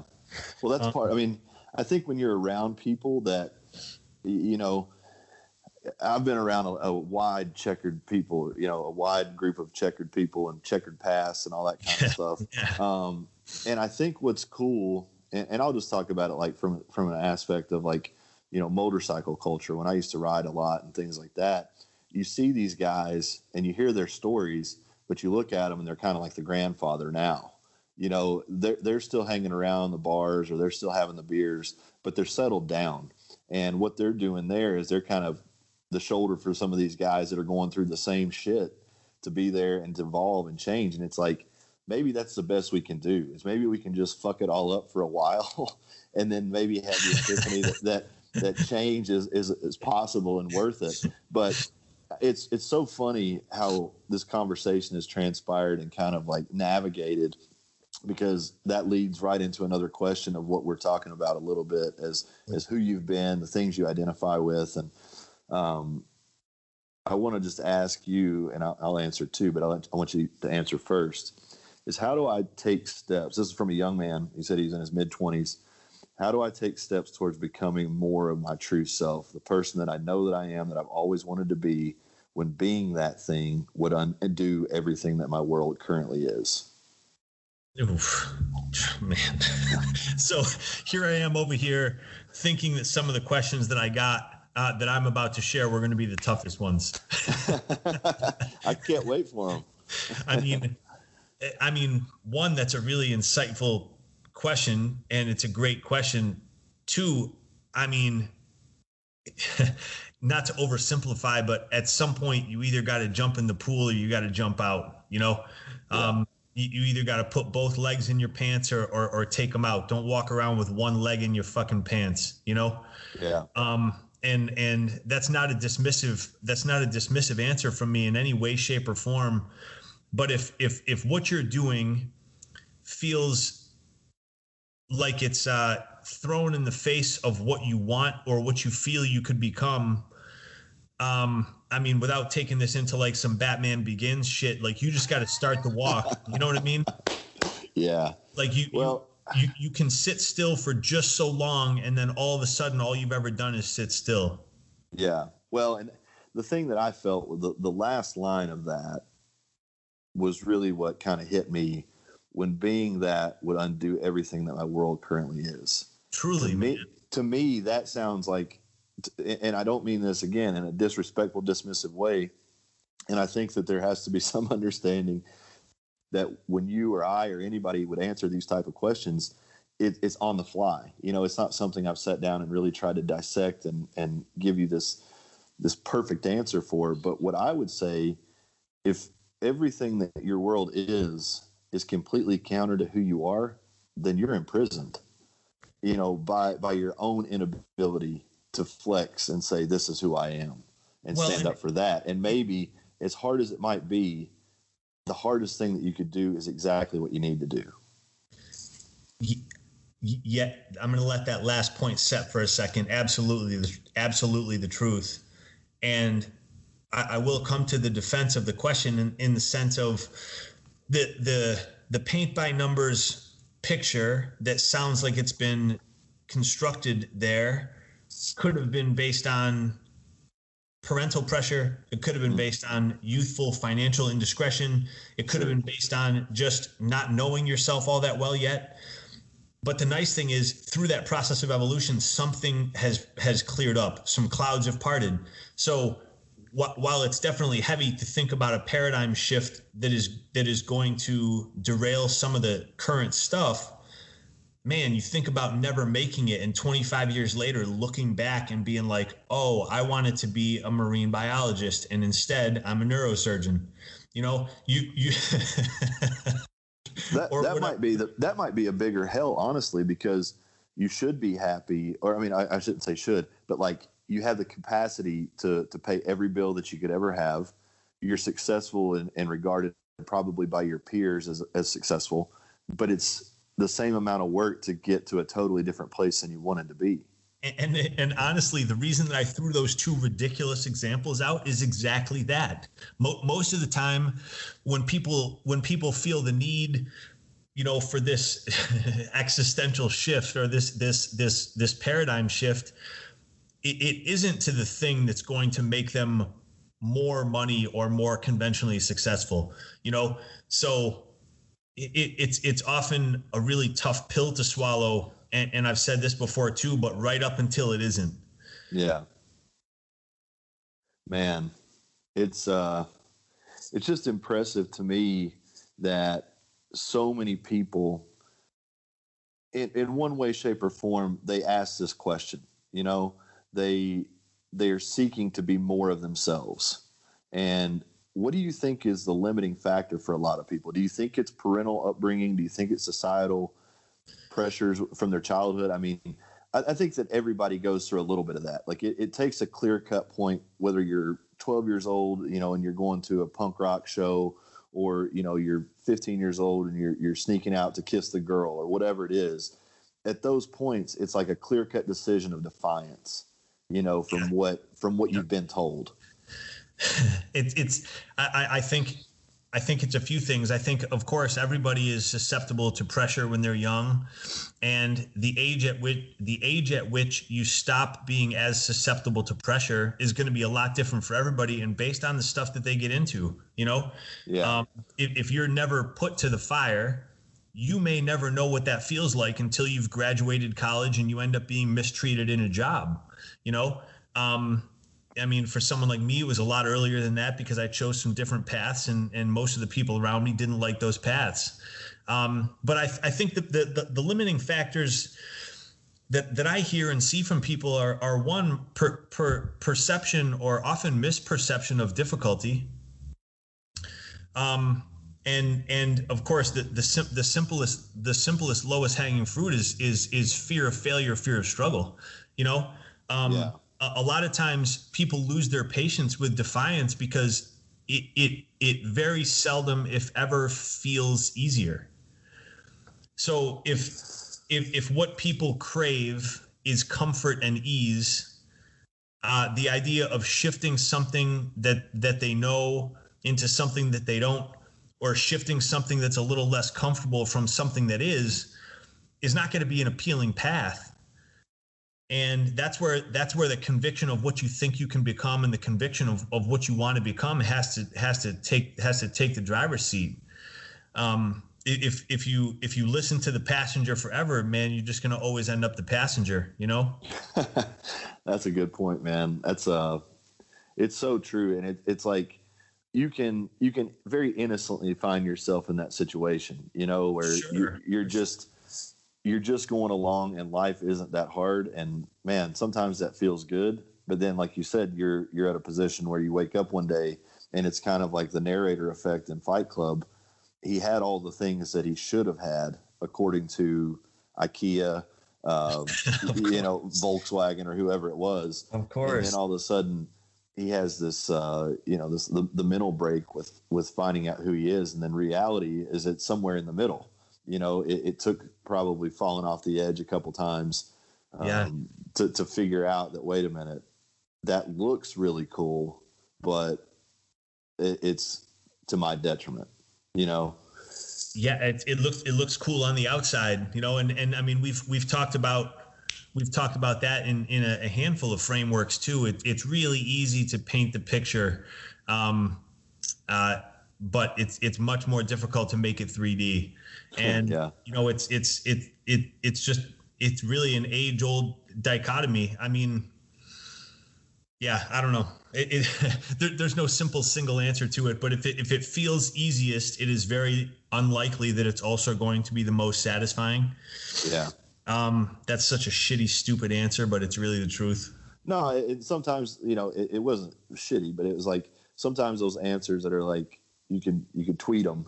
They're the real thing. That's just all it is. Like that's the actuality of it, you know. It's true. Maybe they know better than all of us. All it takes to convey a sensible, complete message is 140 characters. That's it.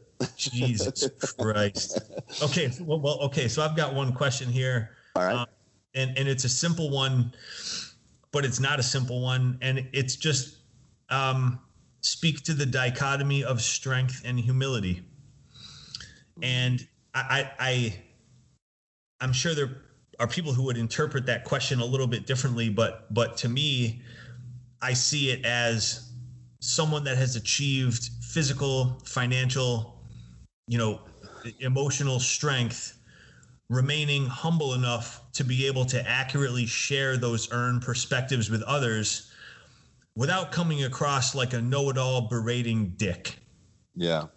And something I've seen a lot of on the internet lately is people that have achieved some level of success and even some excellent levels of success, coming down really, really hard on those that are still struggling on their way to those platforms. And I understand that not everything is simple, and I understand that not everything that's going to lead you to your best self is a cheerleading session. But at any point, if your success makes you want to cast aspersions onto others, I don't think it matters how you look or how many millions of dollars you have. You're just a fucking prick. Yeah. And so to me, the dichotomy of strength and humility is the fact that I've trained with, been very fortunate to train with some of the strongest people in the world, some of the finest martial artists in the world. And of that very long list, maybe only one or two are just absolute standout assholes. And it immediately took my respect for their talents and capacities from 110%, because I appreciate that stuff to a crazy degree, to literally zero, because I do not care what you can do if you're a terrible person. Absolutely. I mean, that's a perfect way to put it. And I wanted to read something to you here that I've found to be very telling, and it's perfect to this. Classic McQueen shared this. He shares a lot of great stuff, but it's this is a caption from Dacian Ronan. The idea of the sword existing to give you power over other people should be deeply unsatisfying. To cut people down, to triumph over them, and to display the limits of oneself is merely vanity. To conquer yourself, to make life submit to you, to cause people to live rather than to die. The way of the sword should not be used merely for your own perfection, but as a source of strength for governing every aspect of your life, with the aim being the betterment of all those around you. Yeah. Okay. I mean, what else does anyone need to say about that? and that's really what it is. Strong people pick people up. They don't tear people down. And that's really where I would put it. Even if somebody is maybe, like you said, accomplished and fits the model of strong person or strength athlete or martial artist, if they don't have the capacity to understand that there are people less than them, and that's part of the equation, and that doesn't belittle that person, it doesn't undermine that person, it actually encourages the strong person to lead them forward. That to me is real strength, when it's all encompassing. It's not just one measurable thing of I can lift this much weight, or I can kick this high, or I have this many belts. It's the fact of the matter that they will help those in any capacity that they can, through any means that they can. That to me is real strength. That's right. I mean, man, I think that's an excellent series of answers to that question. Thank you to our audience for that excellent question. You got another one? Sorry, go ahead. No, you got another one. That's what I was. Oh man, yeah, I got a couple of them, and okay. A couple of them are at least somewhat in line, so it'll be fun to do them kind of in a row.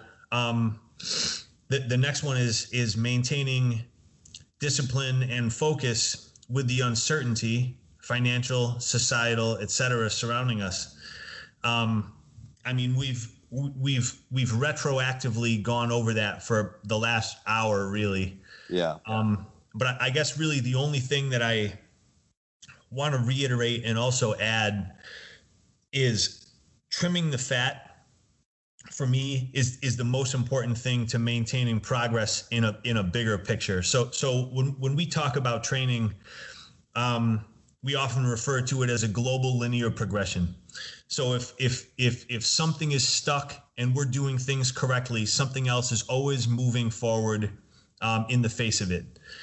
And that really comes down to having a specific framework and kind of a specific physical protocol and curriculum to work on. Therefore, if something sticks, we can immediately move to something else with detail and forward in it. So from a training context, I believe that's really important is trimming the fat, tightening up the details, and really getting married to the process of the fact that there is no such thing as positional evolution that does not lead to overall physical evolution. If you're as strong as you think you can be that day, there is a tick on the dial to find that can make you stronger. I fucking guarantee it. And when it comes to other things, financial and societal and things like that, I'm by no means as qualified to speak on that stuff.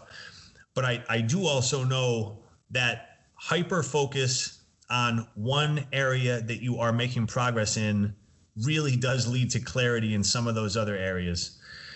And for me, when I get in trouble is when they start all muddling together. Yeah. Is if I start saying, oh, I'm not training as well as I want to, my arm hurts, I don't have any money, people have stolen a bunch of stuff from me this year, and society's a mess and people are trying to fight me in the streets. Well, yeah, that's a stacked deck. But when I hyper focus on one element of that and make sure that it's dialed in, man, it really does make all the other stuff at least a little bit more digestible. I think for me, I go back to the idea of discipline equals freedom. Make your bed. If you're supposed to drink a gallon of water, drink a gallon of water. Yep. Those little victories. That's really what the +1 mindset that I talk about is. it's not looking at the problem, it's looking at the pieces of the problem, and how can I solve this piece, and how can I solve this piece.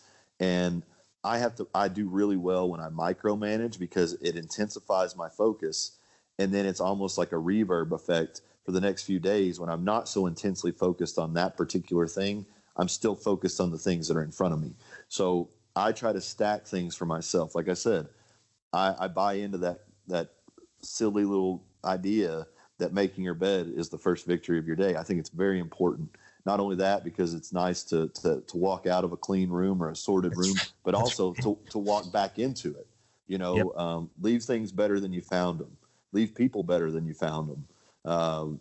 The idea of going out and just making someone's day, offering kindness when you haven't received any, giving when you only need to be given to.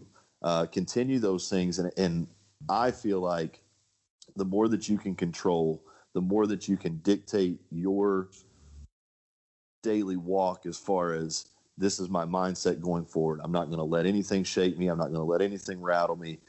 I'm going to commit to this idea that I can control these things, and write them down, and then do that for a couple of days. And when you can prove to yourself that you can own those handful of things, add a sixth one or add a seventh one, and slowly start building your life up. And it's like I tell a new client, I'm not going to give you the diet, the supplement plan, and the training plan all at once.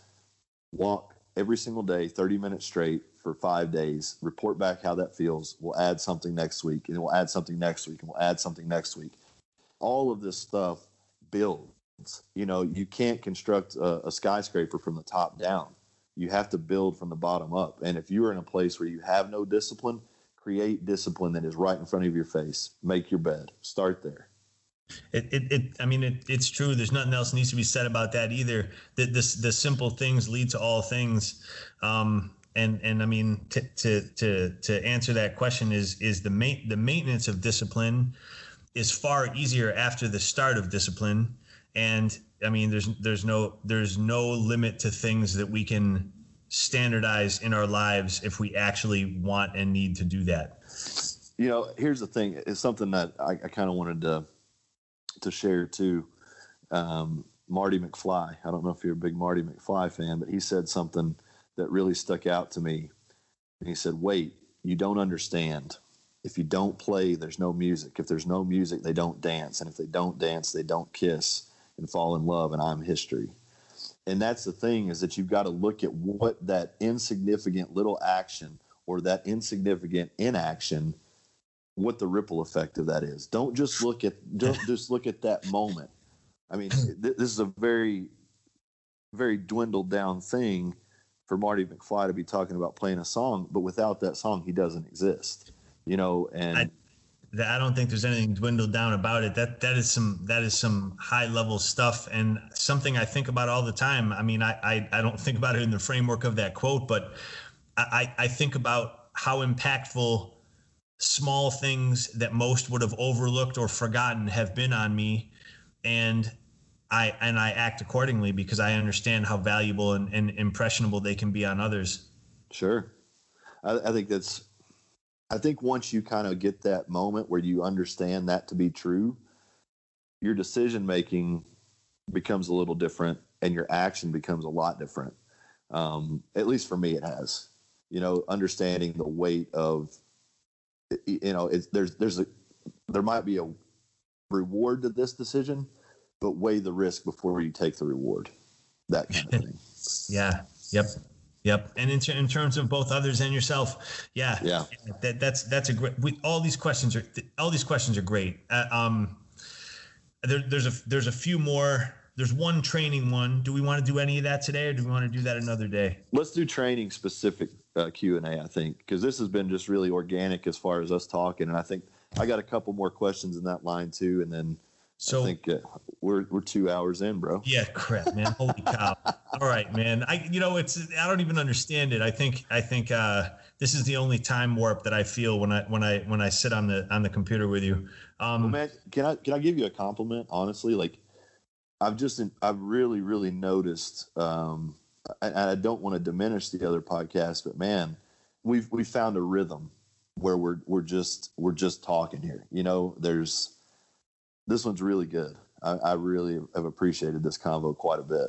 I think a lot of it has to do with how much we've both been thinking. Sure. I mean, I know we're both also action people, but man, I've been really trying to figure as much out as I possibly can, because there's no way I'm going to let people go down not swinging with this thing. You know what I mean? 100%. So it's been feeling extra important, but I appreciate that. Well, yeah. So then I'll ask you this: do you want to run those other couple of questions? The last thing on the question front, and maybe a good bigger one to close with, and then we can finish up however we'd like, is the longer one that I sent you from my friend here. Yep. Do you want to do that one now, or do you want to do the ones you have, and then we'll do this? Let's do that one, because these could be wrapped into training models too. The other ones that I have. So yeah, let's go with the longer one. Man, so I'm going to read it if you don't mind. Please. I saw that you're doing another podcast with Brandon and asked for some topics and questions. Based on your post and description, it couldn't have come at a better time. I don't have many people to talk to about stuff like this. The past few months have been really rough for me mentally. I'm sure I'm not alone, although lately I feel I am. I struggle with anxiety disorder and have not been on medication for 10 years and do not want to be. In my job and at home, I'm the leader, the one that runs at problems, stays calm and collected, and solves those problems while sheltering the people that depend on me. Lately, what is going on in the world? I have such a heavy heart and feel so uncertain for the future and my son, which really adds a whole other level and leads me down another road. I am smart enough to know that I cannot change the world, but I also feel helpless. And my question is this: what are others doing? How are others dealing with the division and seeing friends and family turn on one another, unwilling to accept one another for different views, unwilling to come to the table and respectfully talk? How are others dealing with being called a communist or a Nazi or a dissenter just because you may not be somewhere in the middle or not partaking at all? I feel like I am in the middle of two freight trains on a collision course. I don't want to be on either train, but still feel like I am on the tracks. I mean, one, there's just some absolute high level dysfunction in the fact that someone that I consider a good friend and a highly intelligent person needs to write that. Yeah. That's my big overarching response to that is, what the fuck? My second response is in a lot of ways I feel unqualified to deal with that, because I am, although I do care for people and I have people that are very close to me, there's a certain family dynamic there that weighs so heavily on me, but I can only think about it from a remote perspective. It's not my world, you know? Yeah. As far as the idea of people being unwilling to respectfully communicate, we've also talked about that during this time, and I don't have a response to that. I don't understand it, and I never will. If someone feels firm in their convictions and cannot defend them in conversation, then they are not convictions and they are not firm. And I guess I'll defer to you on some of the family stuff. I think simply reading that, whether we answer it in its completion or not, is important, because I do think that there are a ton of other people that are feeling exactly like that. And that some of these weird platforms that we're working on and creating, both autonomously and together, are important. I know they're important for me. Sure. Well, the first thing that I feel when I hear that is I see that form of question starting to trickle in more and more. It's been happening in ways, I guess, for the last couple of years. You know, people observe someone who is open about wanting to do better, wanting to live a little differently. You're going to naturally attract some types of those questions and statements, but they seem to have turned a little bit more in the direction of that one, whereas he self-defines himself as a leader and as the director of the household and that kind of thing. And there's still this point where you can't lead yourself, and I feel that sometimes. Yeah. I feel like I can get people wherever they want to go. If they need a contact to reach out to at a high level, whatever the field of expertise is, I can get there in one or two phone calls. If somebody needs a job within the strength and conditioning community, I have an endless network of people that I can call. Somebody will take that call. Yep. I know how to solve a lot of people's problems, and I'm very much proud of that. I'm very grateful that I am. But what I leave myself with a lot of times is the feeling that I can't solve my own. I can't figure out what makes me so mistranslated or misunderstood that I can be emotionally charged about something that I am educated on and passionate about.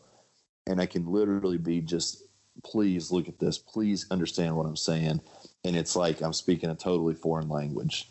And I kind of say that for the political situation that we've had. I've got conversations with people in my family that have led to explosive arguments, hurt feelings, tears, those kind of things.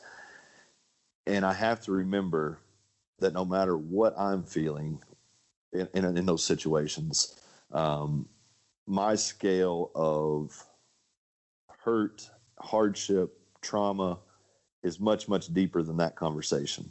And the people that I'm looking at don't have the capacity or the depth of those perspectives to handle a political conversation in a rational way.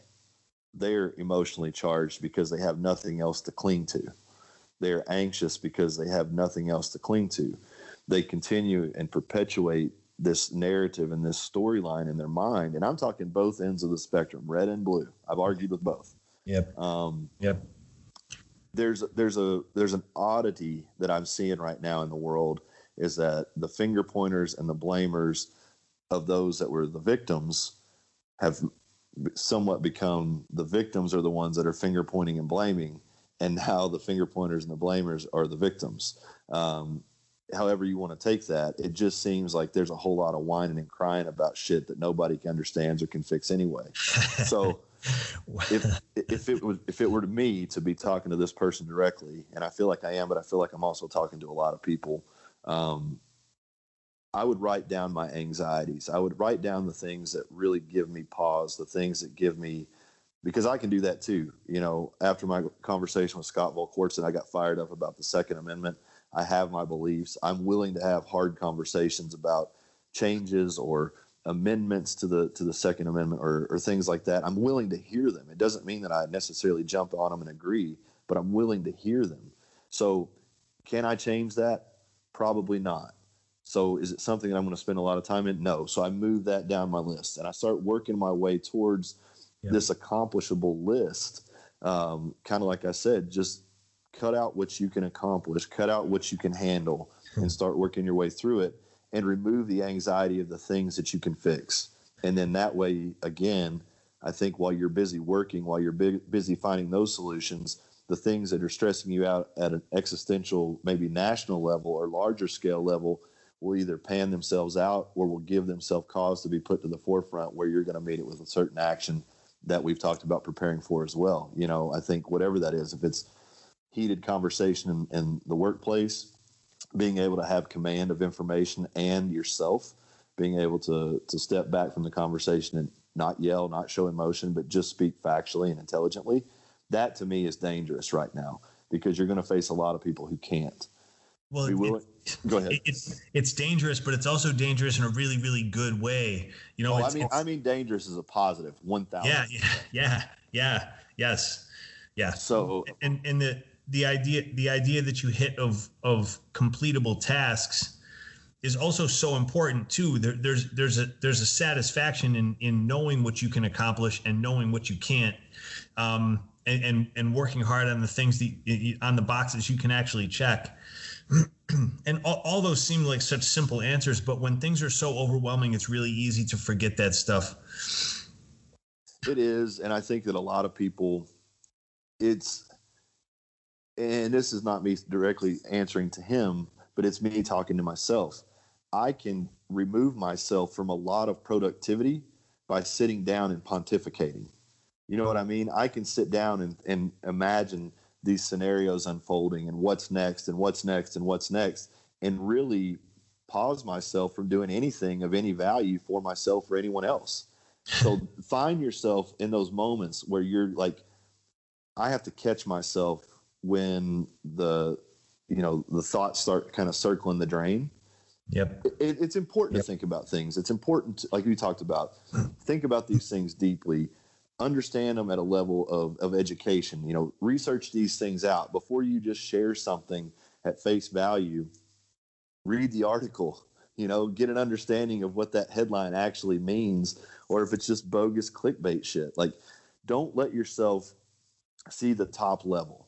That's the low hanging fruit. That's the thing trying to get you in the door. That's the thing that's trying to get you to go on Amazon and buy something that you don't need or that you got 10 of already. It's the advertisement that's trying to get you to buy something that's just going to be mindless and useless and senseless in a lot of ways. It's going to force you to drink. It's going to up your drug intake, whatever it is. There's we see that path happen very often. It's a spiraling effect. So I let myself think about, fuck yeah, man, it's everywhere. So I welcome those thoughts, but it's like, okay, have I done enough to qualify the time I'm giving to this on things that really matter and that I can control? So I kind of reserve those thoughts for at night, and I tend to write better at night. I tend to think a little better at night, and it's also, I guess, it's nice to go to bed creative. And a lot of times, even if it's heavy, dark shit, I'd rather go to bed with that in my head, feeling like I'm solving something, than going to bed, eating a Domino's pizza, watching Netflix. Now that happens, but I would much rather have the other. As heavy and as painful it is sometimes, I'm better for it. Well, I agree with that too, and I'm susceptible to that rabbit hole of thinking too much about the what ifs of the what's nexts.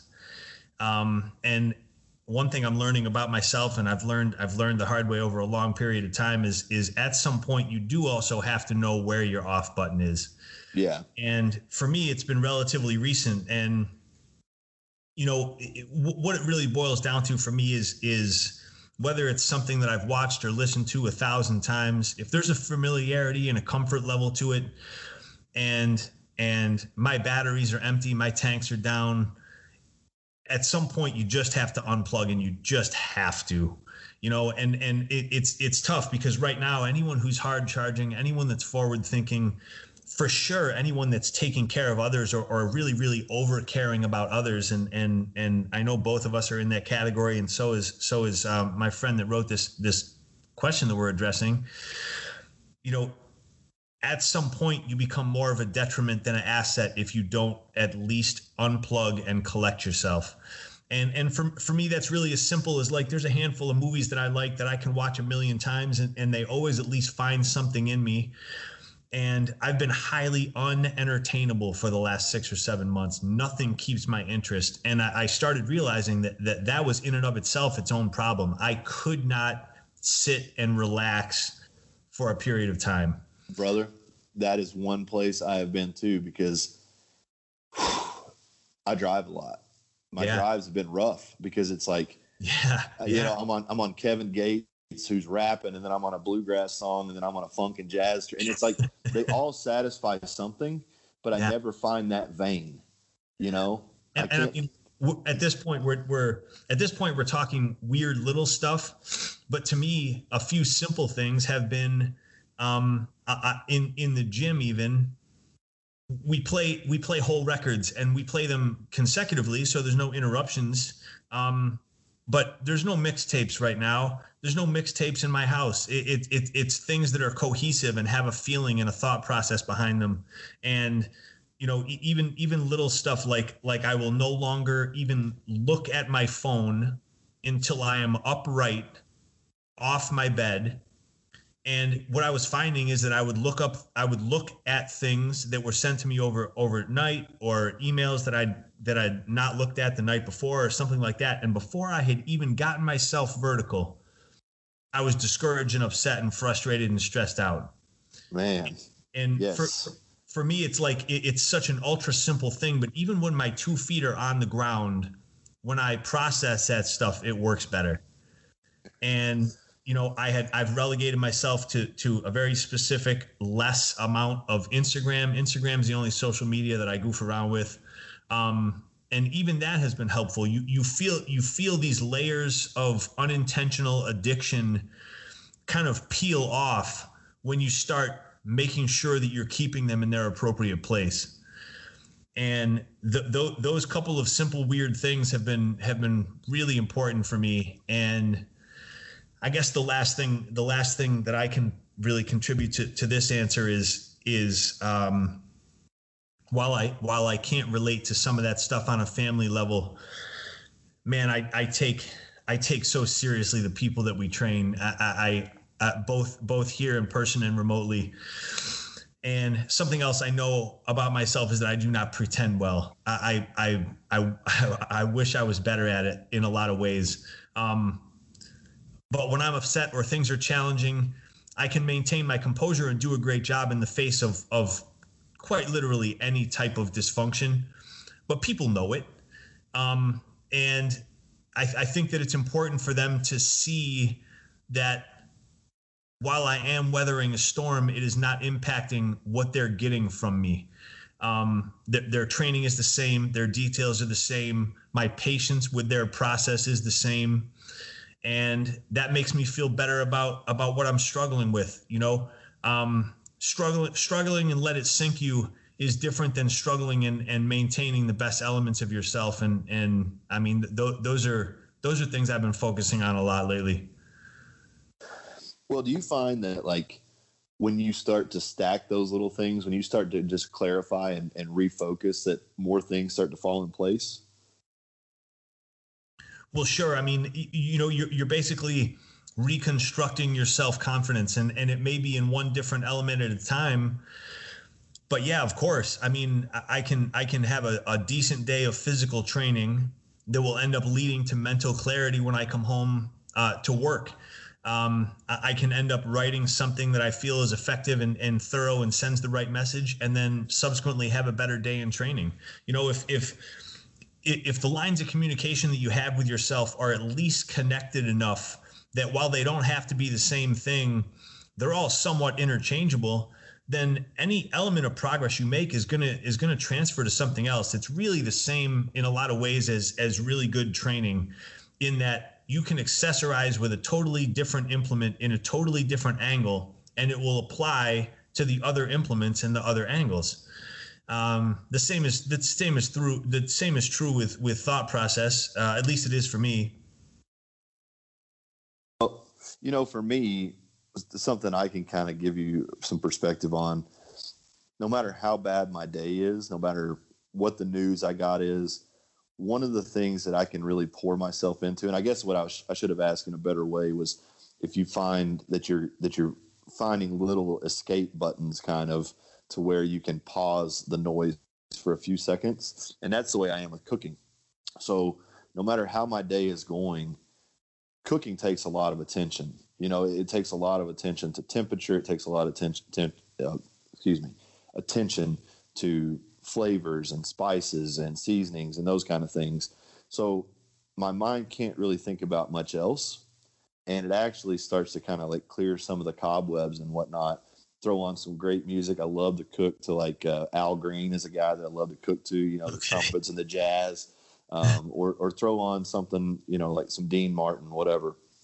But those things set a recipe for me that it almost just is like I said, an escape button from anything else that I'm feeling. Because to me, food prepared well is one of those humanly visceral things. Like, people appreciate it, and for me to do that little thing for myself is like, okay, dude, you matter, you matter. And man, that's one of those things that just reminds me that, okay, you're sitting here you're about to eat a meal that you would be proud to serve to anyone. That's worth something, So I try to focus on those little things that I'm really good at, and they're kind of like cheat codes in a way that it can pull me out of a lot. But fuck, man, I'll take a cheat code any day that makes me feel a little better. Well, I mean, and if it's provable and repeatable, then I mean, it's not cheating. Yeah, right. Advancing in a game in unconventional ways isn't cheating. And the two things I take from that, the two primary things I take from that are the importance of well thought out ceremony, and the fact that you're casting aspersions on me for not knowing how to cook properly. No. I've told you many times when I come up there, I'm going to be cooking for you guys. But that's one of those things, man. I didn't mean to make light. No. But it's true. Like, there's no way I could outcoach you, man. You're a hell of a lot better coach than I am. I'll take that I'm a better cook than you, but that's the thing. We ultimately need each other in some capacity to further each other's experience. And dude, that's the beauty of what this relationship is, I think, is we're different, but we're the same. And we're all like, we're just on the same path of trying to help people. And man, like, well, it helps me, that's the truth of it. It helps me to have these conversations with you, whether it helps one person or it helps 100. Like, man, what an awesome Thanksgiving conversation to have. Yeah. I'm so thankful for it. When we talked about doing that today, it felt extremely appropriate for that same reason. And I guess just to I didn't mean to make too light of that, but it was perfect. To expand on the ceremony thing for a minute, so that the what you said and then the how you said it are both important for people to think about, in my opinion, is that finding something that is quote unquote ceremonial in the sense that you do it all the time, and that there are very likely sneaky progress-minded details involved that you may not be doing all the time, is one of those greatest ways to check out. I mean, and this is coming from someone that is quite admittedly terrible at relaxing. And I don't say that in some type of workaholic romance. Like, I've just gotten really, really bad at it. Yeah. My mind is wrought with a ton of different things all the time. When my body was worse banged up, it was a real trouble because I couldn't sit in any sort of position that was comfortable no matter what. And fortunately I'm not there now, but I'm still finding myself finding things that I can, be a little bit neurotic about, but in a positive way. And those are the things that keep me from losing both focus and function in the things that are the most important to me. If I go into a training environment to train what is almost always at our place an extremely mixed level group with people that are all extremely hardworking and ready to go, but that all have very different demands and needs, and I come in there with my tanks empty, I am not going to do the best job for them, and I fucking refuse, man. Yeah. And so what that means is that on the outside, I have to address the little things that get those tanks filled back up. And I think that's a great perspective in relation to cooking for you, but in relation to something for everybody. Sure. I'm not telling everybody to go cook. That's like I said, I'm not telling you to go cook, but you've got your things. I just want people to remember that they have those things somewhere. There's something that maybe they've forgotten, or maybe there's something that they haven't done in a while that if they revisit, it'll feel different. It'll feel a little better because you got some space from it and you forgot how important it was. And now this shows you clearly how important it was. Like, my cooking and my depth of knowledge of cooking is vastly deepened during COVID because I got really excited about it because it made me feel good in a time when a lot of things made me feel really bad. and I guess I'll tie this up back to something that we talked about that I think was extremely important. And then after that, I'm done, and we can you like or whatever you like. But in that notion of ceremony and in that note of practice with things that will actually improve other things, if if this last piece of the conversation has landed, but you're still putting a question mark at what that is, and you were curious about the first question we answered, which is the self-defense preparedness question, the answer may be clear. If you have a firearm or you're that type of person, get dummy rounds for it. Practice reload drills. Practice clearing malfunction drills. Practice just holding sights and pulling the trigger and just manipulation of that weapon. If you're in any way carrying a knife or anticipating carrying a knife, look up a vital template. Figure out what you're going to do with that thing. Make sure that you can get it out of wherever it's hiding in absolute seamlessness in a matter of moments. If none of those are your cup of tea, look up some good Muay Thai. Look up some good get your ass off the ground drills. Look up things that will increase your ability to move well under pressure, and detail that stuff out until it feels like just walking down the street. And for me, those are some of my simple satisfactions. You know, I'm not this training obsessed maniac that has to be training every second, but if I've got free time, I am practically applying some level of training in something. And that's very satisfying to me. And it also means that at the end of every day, I feel like I've gotten a tiny bit better at least something. Man, I couldn't have said it better. I completely agree with that statement. Is to a lot of people, it can look like I'm doing a million different things. And sometimes in a day that I am, but it's 5 minutes of playing guitar that, like, kind of like we said, was, yeah, it was a good idea, but it didn't exactly do what I needed it to do to feel better. But it led to something else, and I'll put on a song or a record, and that will lead to something else. And then 4 or 5 little skips of the stone later, oh, I just needed to go hike. You know what I mean? It's finding those things and scratching at those things, and not just settling because, well, that's what I decided upon a few minutes ago. Be willing to change, be willing to adapt. And I think right now, to kind of circle back to the last question about anxiety and how to deal with all this, and as well as some of the other questions altogether, I think there's no guarantees of tomorrow on a world level. There's no damnation of yesterday for you. So today, right now, moving forward through this time, really ask yourself those hard questions. Who are you? Are you who you should be? Are you just somebody that you've always been because you've always been? Like, now is a good time if you're really struggling with who you are, what you want to be, or how you want to maneuver forward. I think all bets are off. Go for it. Now there's no better time, because if you fail, there's a lot of people that are going to be right beside you that have taken some hits too. There's going to be a lot of people starting over without choice. So if you can control that as a choice, I think there's some good and there's some strength in that. Man, I mean, that was sharp. Let's close on that. That was phenomenal. Well, Greg, man, thank you so much. This is a highlight. I've really enjoyed the conversation. I really enjoy our friendship, and I'm just so grateful that we got sidelined on a few things, and it happened today. It couldn't have been better. So thank you very much. I agree. Thank you all again for listening to, and man, yeah, this is heavy in all the right ways. And you know, if people do have questions, you know, that form from this thing, if there's things that people are looking for, you know, there's just so much good that can be done when people of different backgrounds are actually willing to put some of that stuff aside and just look at what's next for all of us. Yep. And so yeah, thank you again. Yeah, that was excellent. All right, guys. Till next time. Thank you so much. Thank you. Peace, love, and meat.